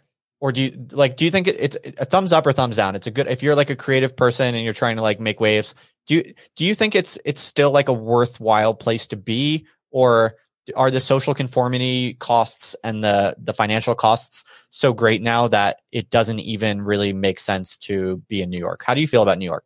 Well, it's hard because like this is it's my home. I've not known right. Home, so of course abstracting away from that though, a love-hate relationship with it. There's this sort of thing where people, and this was kind of like an idea circulating in the past decade, like, oh, do you need to live in a major city, or can you pull off a career living kind of, in the middle of nowhere? You kind of like, if you want to do the traditional route, you kind of have to be at least somewhat close to a major city, or you have to have the ability to travel, which might be, you can make it work. Like maybe you're a painter, you hate the city, you don't like cosmopolitanism, you want to live in the woods, but you also want to show in the gallery. So like you have to incentivize the gallerists who don't like leaving the cosmopolitan confines of major cities. You have to incentivize them to come out to you. So like, that's difficult. It's like, even like if I'm, an up and coming artist, if I have a studio in the South Bronx, you think that like Gagosian wants to come hang out in the South Bronx even? Like, it's like, no, they don't. So you really have to, if you want to have the luxury of not living in an art capital, then you have to orchestrate it. Like you have to have your work be so desired that people will take the plane to the middle of nowhere, or will drive to the middle of nowhere to do a studio visit with you, so on and so forth. If you're starting out that way, it's a lot more difficult. Absolutely. It's not impossible, but it's very difficult. Right. Are there any mainstream famous artists in the proper art world who you do admire and who are worth paying attention to?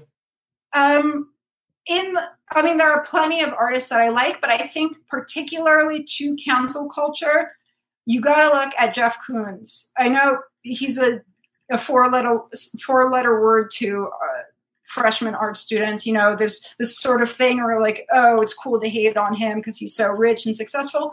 But when you look at his career, like when you actually sit down and like look at what he's done, he was, I guess he was like a securities trader or something like that early on.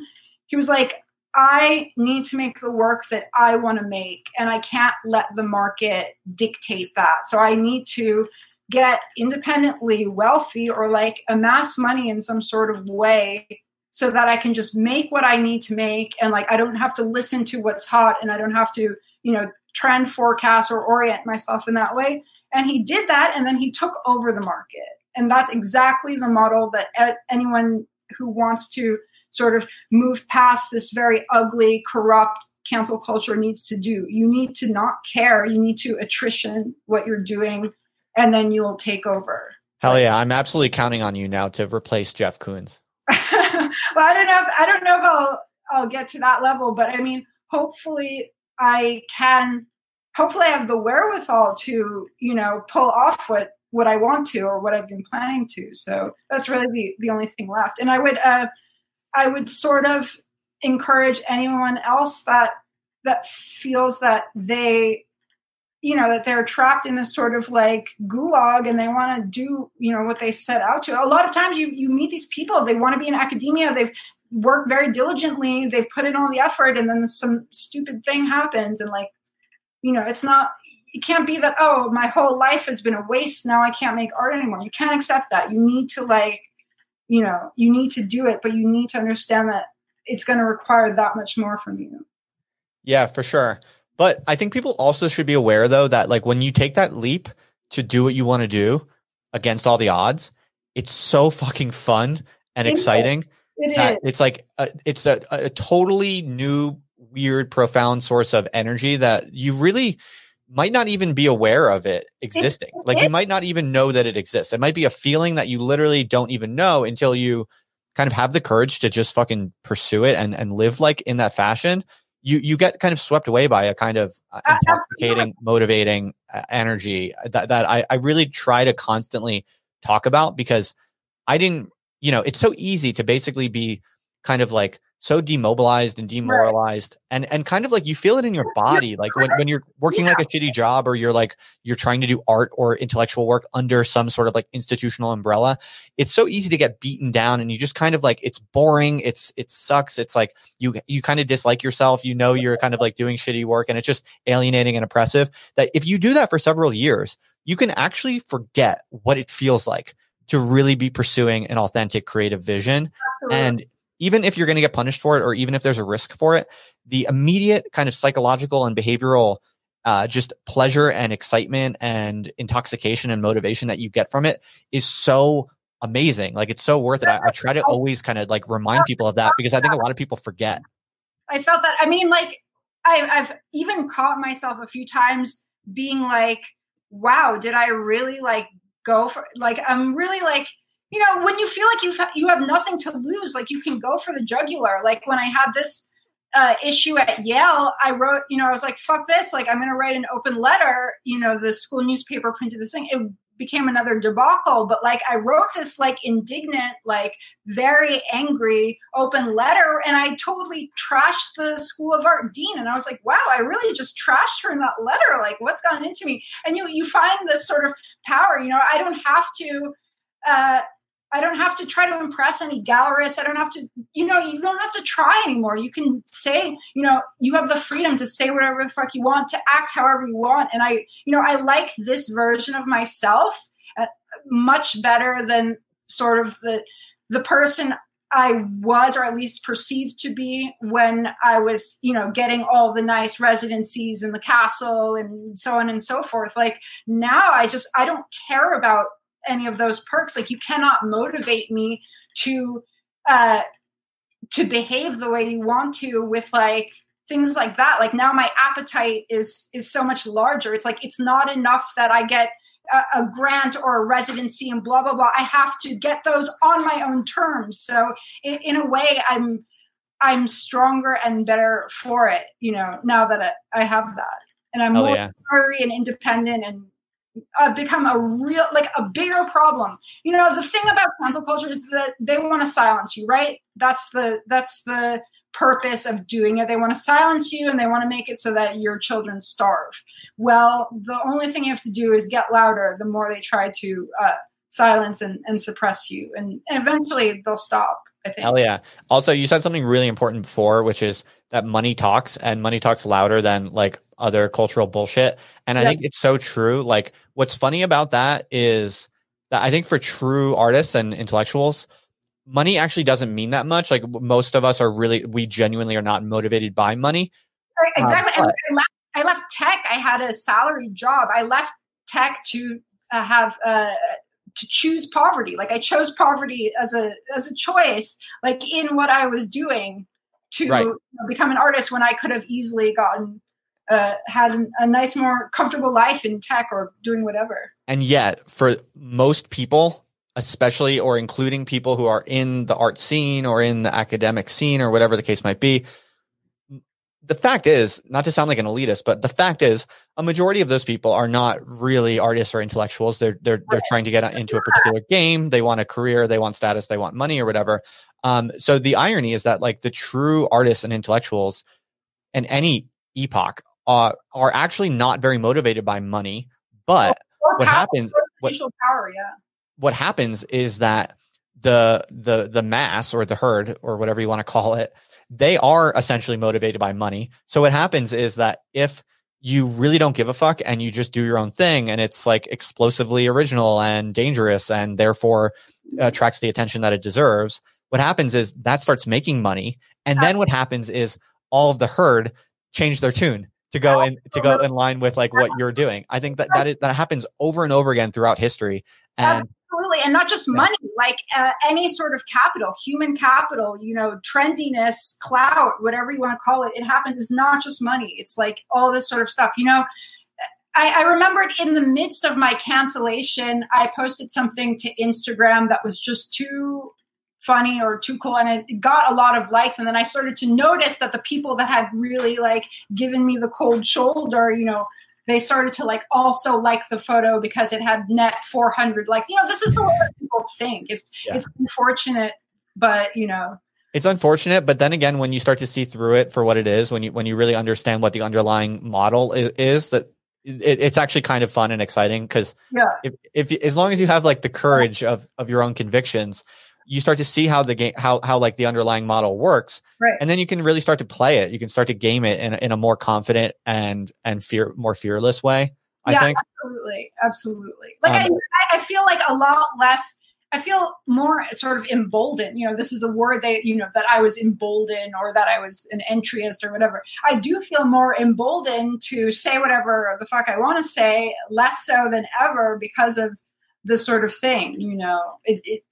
It does give you the sort of like a confidence and a mandate really, to be yourself.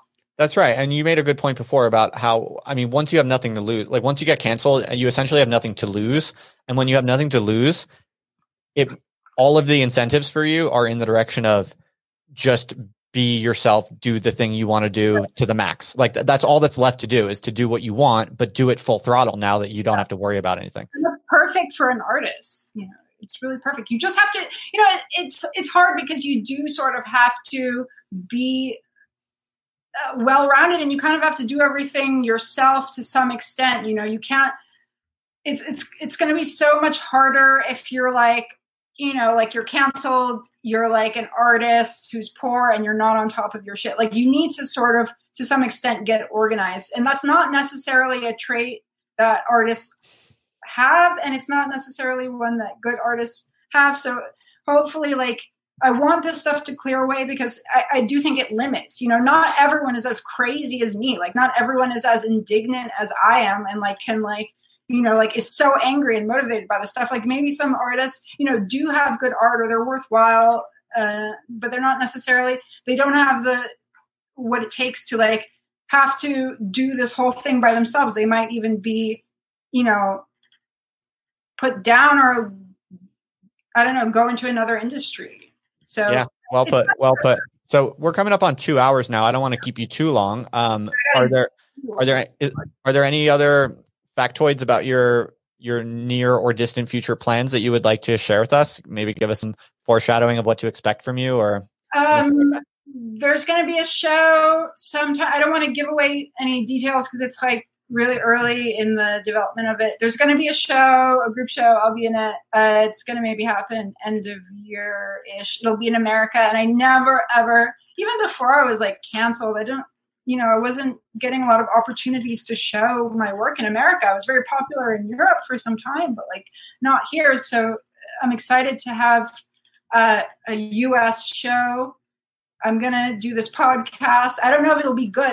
Painters often, they suck at other things. They don't understand theory. I don't know if you've seen them in government, painters, George W. Bush, Hitler, not the great, it's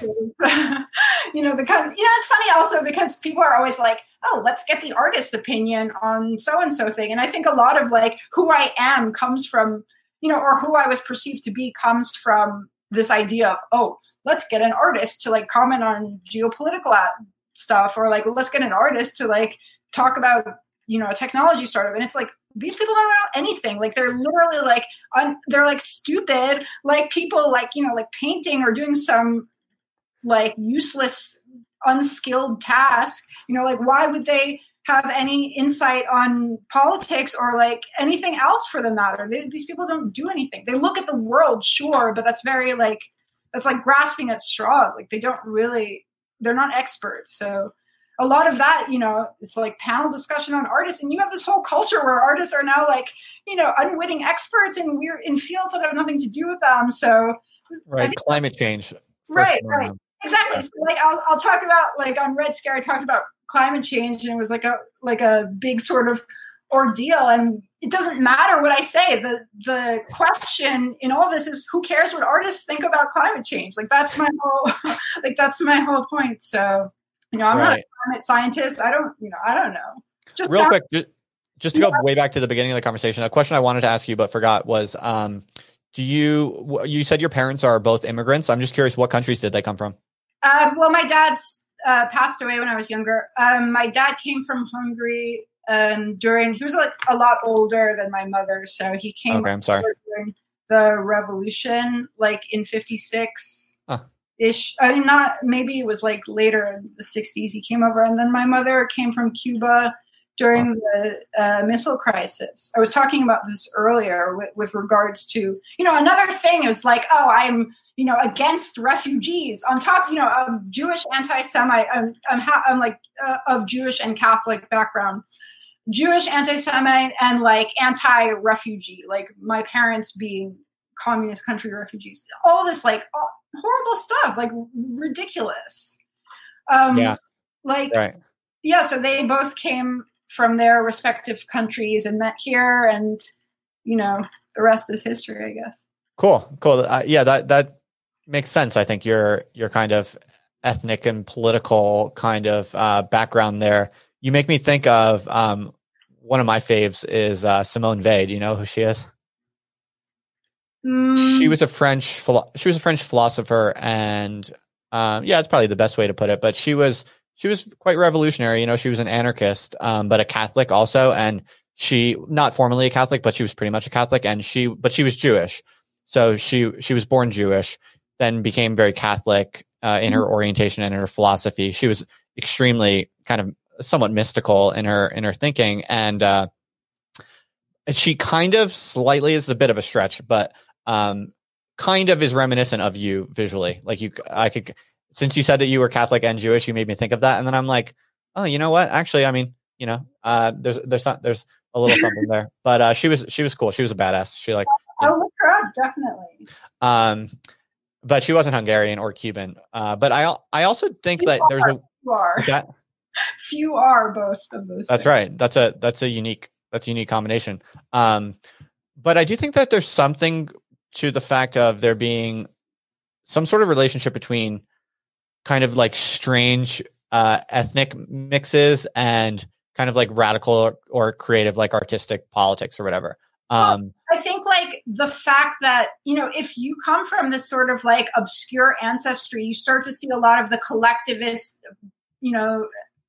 woke identity politics stuff as very, as bizarre as they really are. It's like, I can't be, I can't form an affinity group with Finno, Ugric, Caribbean people because there aren't any. So it's like, this sort of ethnic narcissism becomes so apparent to you right away when when you're from this background and you understand how absurd that sort of thinking is because you're one of these sort of like exceptions. And like, it's not across the board that like everyone belongs in some sort of like affinity group where they can, unionize with the rest of the people like them. Some people are just so obscure and like weird and like come from like weird circumstances that like right away when you see that, it's like, what? Like that's like stupid. It's bad. Yeah, exactly. If you have some sort of weird like ethnic composition, then you don't readily identify with already existing groups, I think is the underlying factor. And so you're just a little bit more likely to have some sort of really idiosyncratic, independent take on things, possibly. This is just like a folk theory, but yeah. Right. Like people are always like, oh, visibility of blah, blah, blah group in the art world. I'm like, okay, what about Cuban Hungarian visibility in the art world? You know, it's like. Definitely.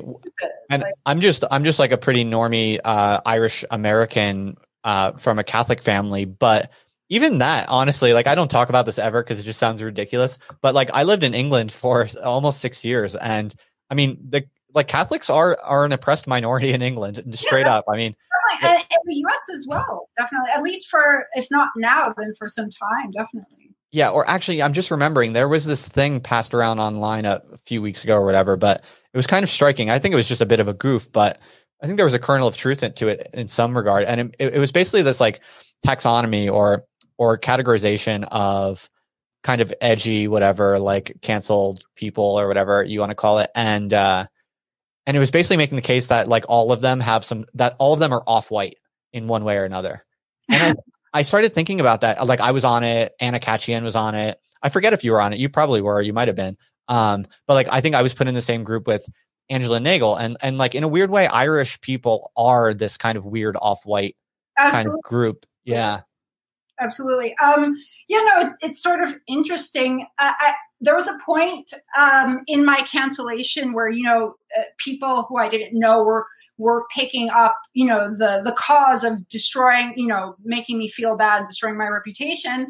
Like there was a point, in their PC language, they didn't know how to refer to me. They didn't necessarily, they knew that they couldn't refer to me as white, or that was not, or they didn't know my ancestry. So there was like ambiguity. So they started using all these, like, rather than positive, this sort of like negative terms, like non-black or like non-blah, blah, blah. It's like, grasping at straws again, because they want to sort of put me in the white privilege box, but I actually don't fit that box. So let's change the dimensions of the box to fit her in. So there's this kind of thinking. So, there would be these sort of comments like, oh, this non blah, blah, blah person. And it just like at face value sounds so stupid, because it's like, oh, I'm non so-and-so, but what am I? It's like, you can't make a shortcut by negation. You can't use these language tricks to, get around it, because people will be keen on that. And people like me, I'm definitely paying attention to language. And like, I definitely, right. I will pick up on how they try to skew that, or how they use spin. Essentially, spin is what it is to try to attack people. Right. I think it's just weird to note how the whole kind of diversity and multiculturalism thing is, in a weird way, it seems to be like all to the glory of like white American Protestants, essentially. Like those are the people who seem to be like benefiting the most from it, is my impression. I mean, they want so badly, because of my ideas, the way that I think, my approach, they want so badly for me to be a white Mayflower, coming to America on the Mayflower, evil, whatever, wasp, I don't know, whatever villain they would sort of envision. But the fact of the matter is that 9 out of 10 times the people that are trying to cancel me or calling me anti-Semite or whatever are those exact people, that grew up in a gated community, wish they had the multicultural experience I had of going to public school in Manhattan and actually living that. And they're so angry that, being a refugee, being a woman, basically all the criteria that makes up that, like, someone they should pity has, and I don't fit their ideological mold. And that's a problem. It's like, fuck, this is the kind of person, first generation American, like immigrant refugee parents, grew up poor, like, in Harlem, whatever. I check off all the victim criteria, maybe not all of them, but I'm pretty, identity wise, I'm pretty up there. And like, I don't conform. And it's like, they say they want independent thinking, empowered minorities or, disenfranchised people, but they don't. The worst offense is that, granted my life experience, that I come out and I say you're wrong, and that, and not only that, like, what you're promoting hurts the people that you claim to want to help often. So yeah, for sure. Well, this has been super fun. I could talk with you all night, but I don't want to overtax you or take up too much of your time. Yeah. So I feel like I mostly just want to thank you for coming on to hang out with me. I think you're really cool, honestly. I mean, I don't know you that well, but from talking with you for 2 hours, I think you're totally cool. And I think you're I'm totally a great person. Yeah, no, I have no reason to doubt that I've come across yet. I think it's worth it to be a good person, to be a genuine person, to not lie, to get ahead. I believe in being good, and I have an unwavering faith in good prevailing, and that you need to have that if you want to, pull yourself up by your bootstraps. Hell yeah. Well, I said before that I feel like, when you encounter someone who is the real deal, it's pretty obvious and pretty clear right away. And I feel like I definitely put you in the camp of what I consider to be the real deal. Like you seem to be just an authentic, genuine kind of artist and creative, free speaking person who just is incapable of containing yourself probably for other people's rules or regulations or whatever. And I think that comes through pretty clearly in a one-on-one talk with you. So, yeah, I hope that if people Google you, I hope that this talk now comes up to the top, because I think I tried to find out about your story. I tried to get a feel for who you are. And a problem with what they do is essentially they put a tax on free speech. So if I want to speak freely, I better have enough money to pay a bunch of SEO optimization people in Pakistan or in some other offshore place to pay them to bury my dirty links or whatever. It's not that it's impossible. It's that it's an additional cost. We shouldn't have a tax on free speech. Our Constitution, that's our God-given right to have. Or Americans. I mean, Luke Turner's not a lot of these cancel culture people. A lot of them are British, honestly, and they're encroaching on my right to talk about my country's politics. It's I'm sorry, mind your own Brexit. They don't have to. Yeah, they're Protestants. They're Protestants. I'm telling you, Protestants are at the bottom of all of this. And yeah, no, and you're totally right. You have to kind of do some sort of crazy SEO strategy if you want your Google results to be reflective of who you are, or Deanna, you need to have some friend somewhere with a slightly internet famous YouTube live stream podcast. So I'm hopeful that in a week, I'm very hopeful that in a week when you search Deanna Havas, this video will be upwards towards the top. I think it should be, because I think there's not that much stuff about you out there, and it's not that influential in terms of its web authority. So I'm hopeful that if people share this and if people like this, this will rise close to the top, at least maybe the top. And I think asking me what happened, which in the span, it's been several years now. Not one person has been oh, we're writing this thing. Can you make a comment? Or not one person has been I'm concerned about your beliefs. Can you articulate them to me? I'm getting the impression that you're a bigoted, evil person. I just want to judge for myself. If someone approached me that way, I would be let me break it down for you. This is what happened. But people don't care. They don't do their due diligence, and they don't do it when they're in, when they're the dean of the School of Art, or someone in a place where they should, by virtue of their profession, do their due diligence. So absolutely. Yeah. And that's one of the things that I'm trying to do, not even out of some sort of service or altruism, but it's because I'm genuinely interested in what's really happening beneath these stories you hear about. I'm just interested in judging for myself and seeing what's really going on with people such as you.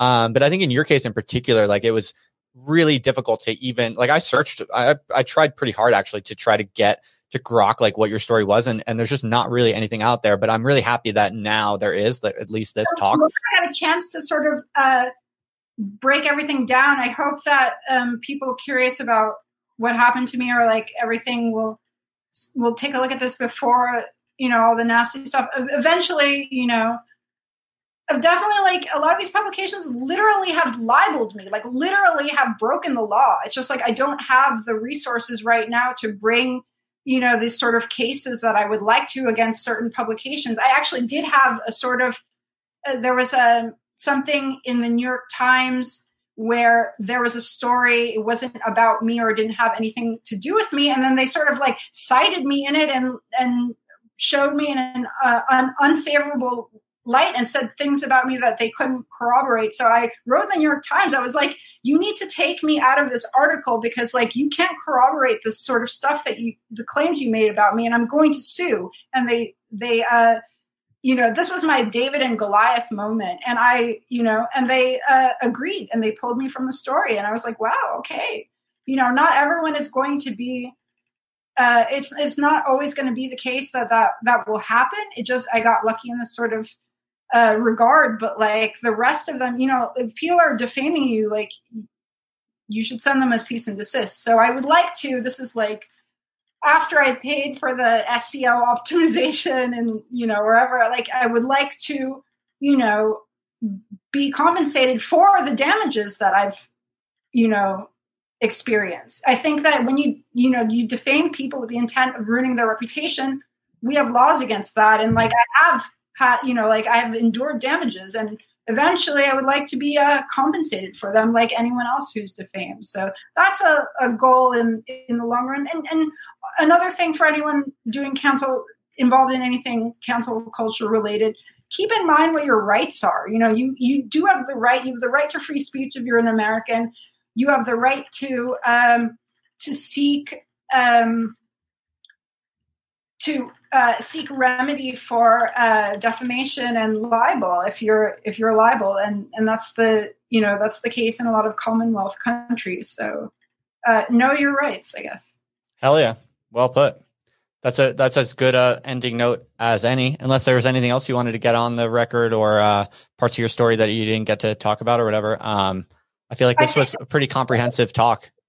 Yeah, definitely. I think that's it. I just want to add too, if anyone else like has any sort of similar issues or like wants to talk in length about it with me, like please feel free to email me if anyone's giving you a hard time, especially if it's art related stuff. I do actually, I've been doing it for so long that I do know people and I know how things work. So definitely, like if someone's giving you a hard time, like definitely hit me up. Don't feel hesitant to contact me about any of this sort of stuff. I'm always down to chat. So that's awesome of you. That's really cool. By the way, I just had to switch out my camera because my battery was dying because this is a long talk. I'll let you go. No, it's fine. I actually did that surprisingly gracefully with putting you in the foreground, and I just changed it over. So I'm fine now. We're all good. I switched my camera out. You can barely tell. I think what you just said is really, really cool, Deanna, and really important. Like there are tons of people who are like really not well known. Maybe they're much younger, and there are lots of people out there who are just terrified of getting into some kind of trouble, and they don't know what to do. And they're just kind of, I know for a lot of people, it's a real like creative inhibitor. Like they're unable to do stuff like, because they're just, they don't know what they're going to get punished for. So it's really, really paralyzing. And, I think that's really cool that you offered that, Deanna. I think anyone out there listening to this, it's traumatic.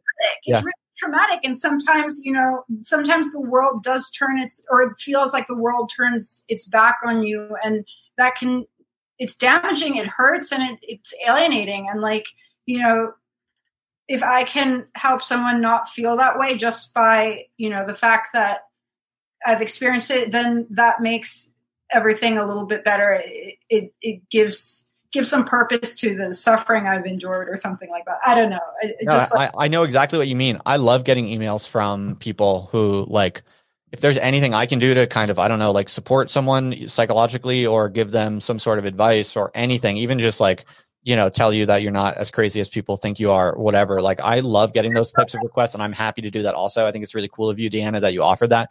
And I would just encourage like people listening to this, like take her up on this. Like especially if you're in the art world or something like that and you like need help with navigating that or whatever, like this show is not that big that like you're not going to get inundated with emails. You might get like 2 or 3 maybe. So people, you should not be shy. Like reach out to people. Reach out.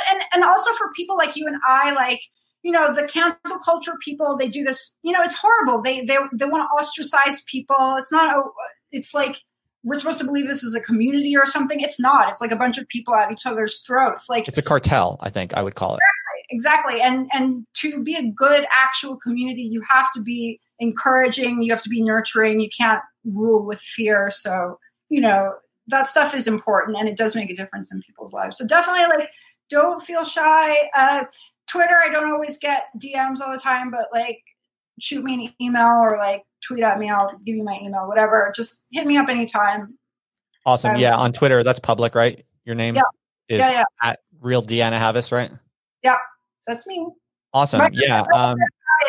They stole and they bookmark writing nasty stuff about me when I quit Twitter on behalf of the gallery to focus on the show. They're really nasty. Of course, Twitter is not taking it down, even though it violates the whatever. But you can, it's easy to find me. Hit me up for anything. And right on. That's awesome. Well, personally, it was a pleasure talking with you. I think you're really cool. This was interesting. Yeah. That was a good fight. You too. And let's stay in touch for sure. Definitely. All right. See you. Best of luck with everything. I'll see you around the internet for sure. Later.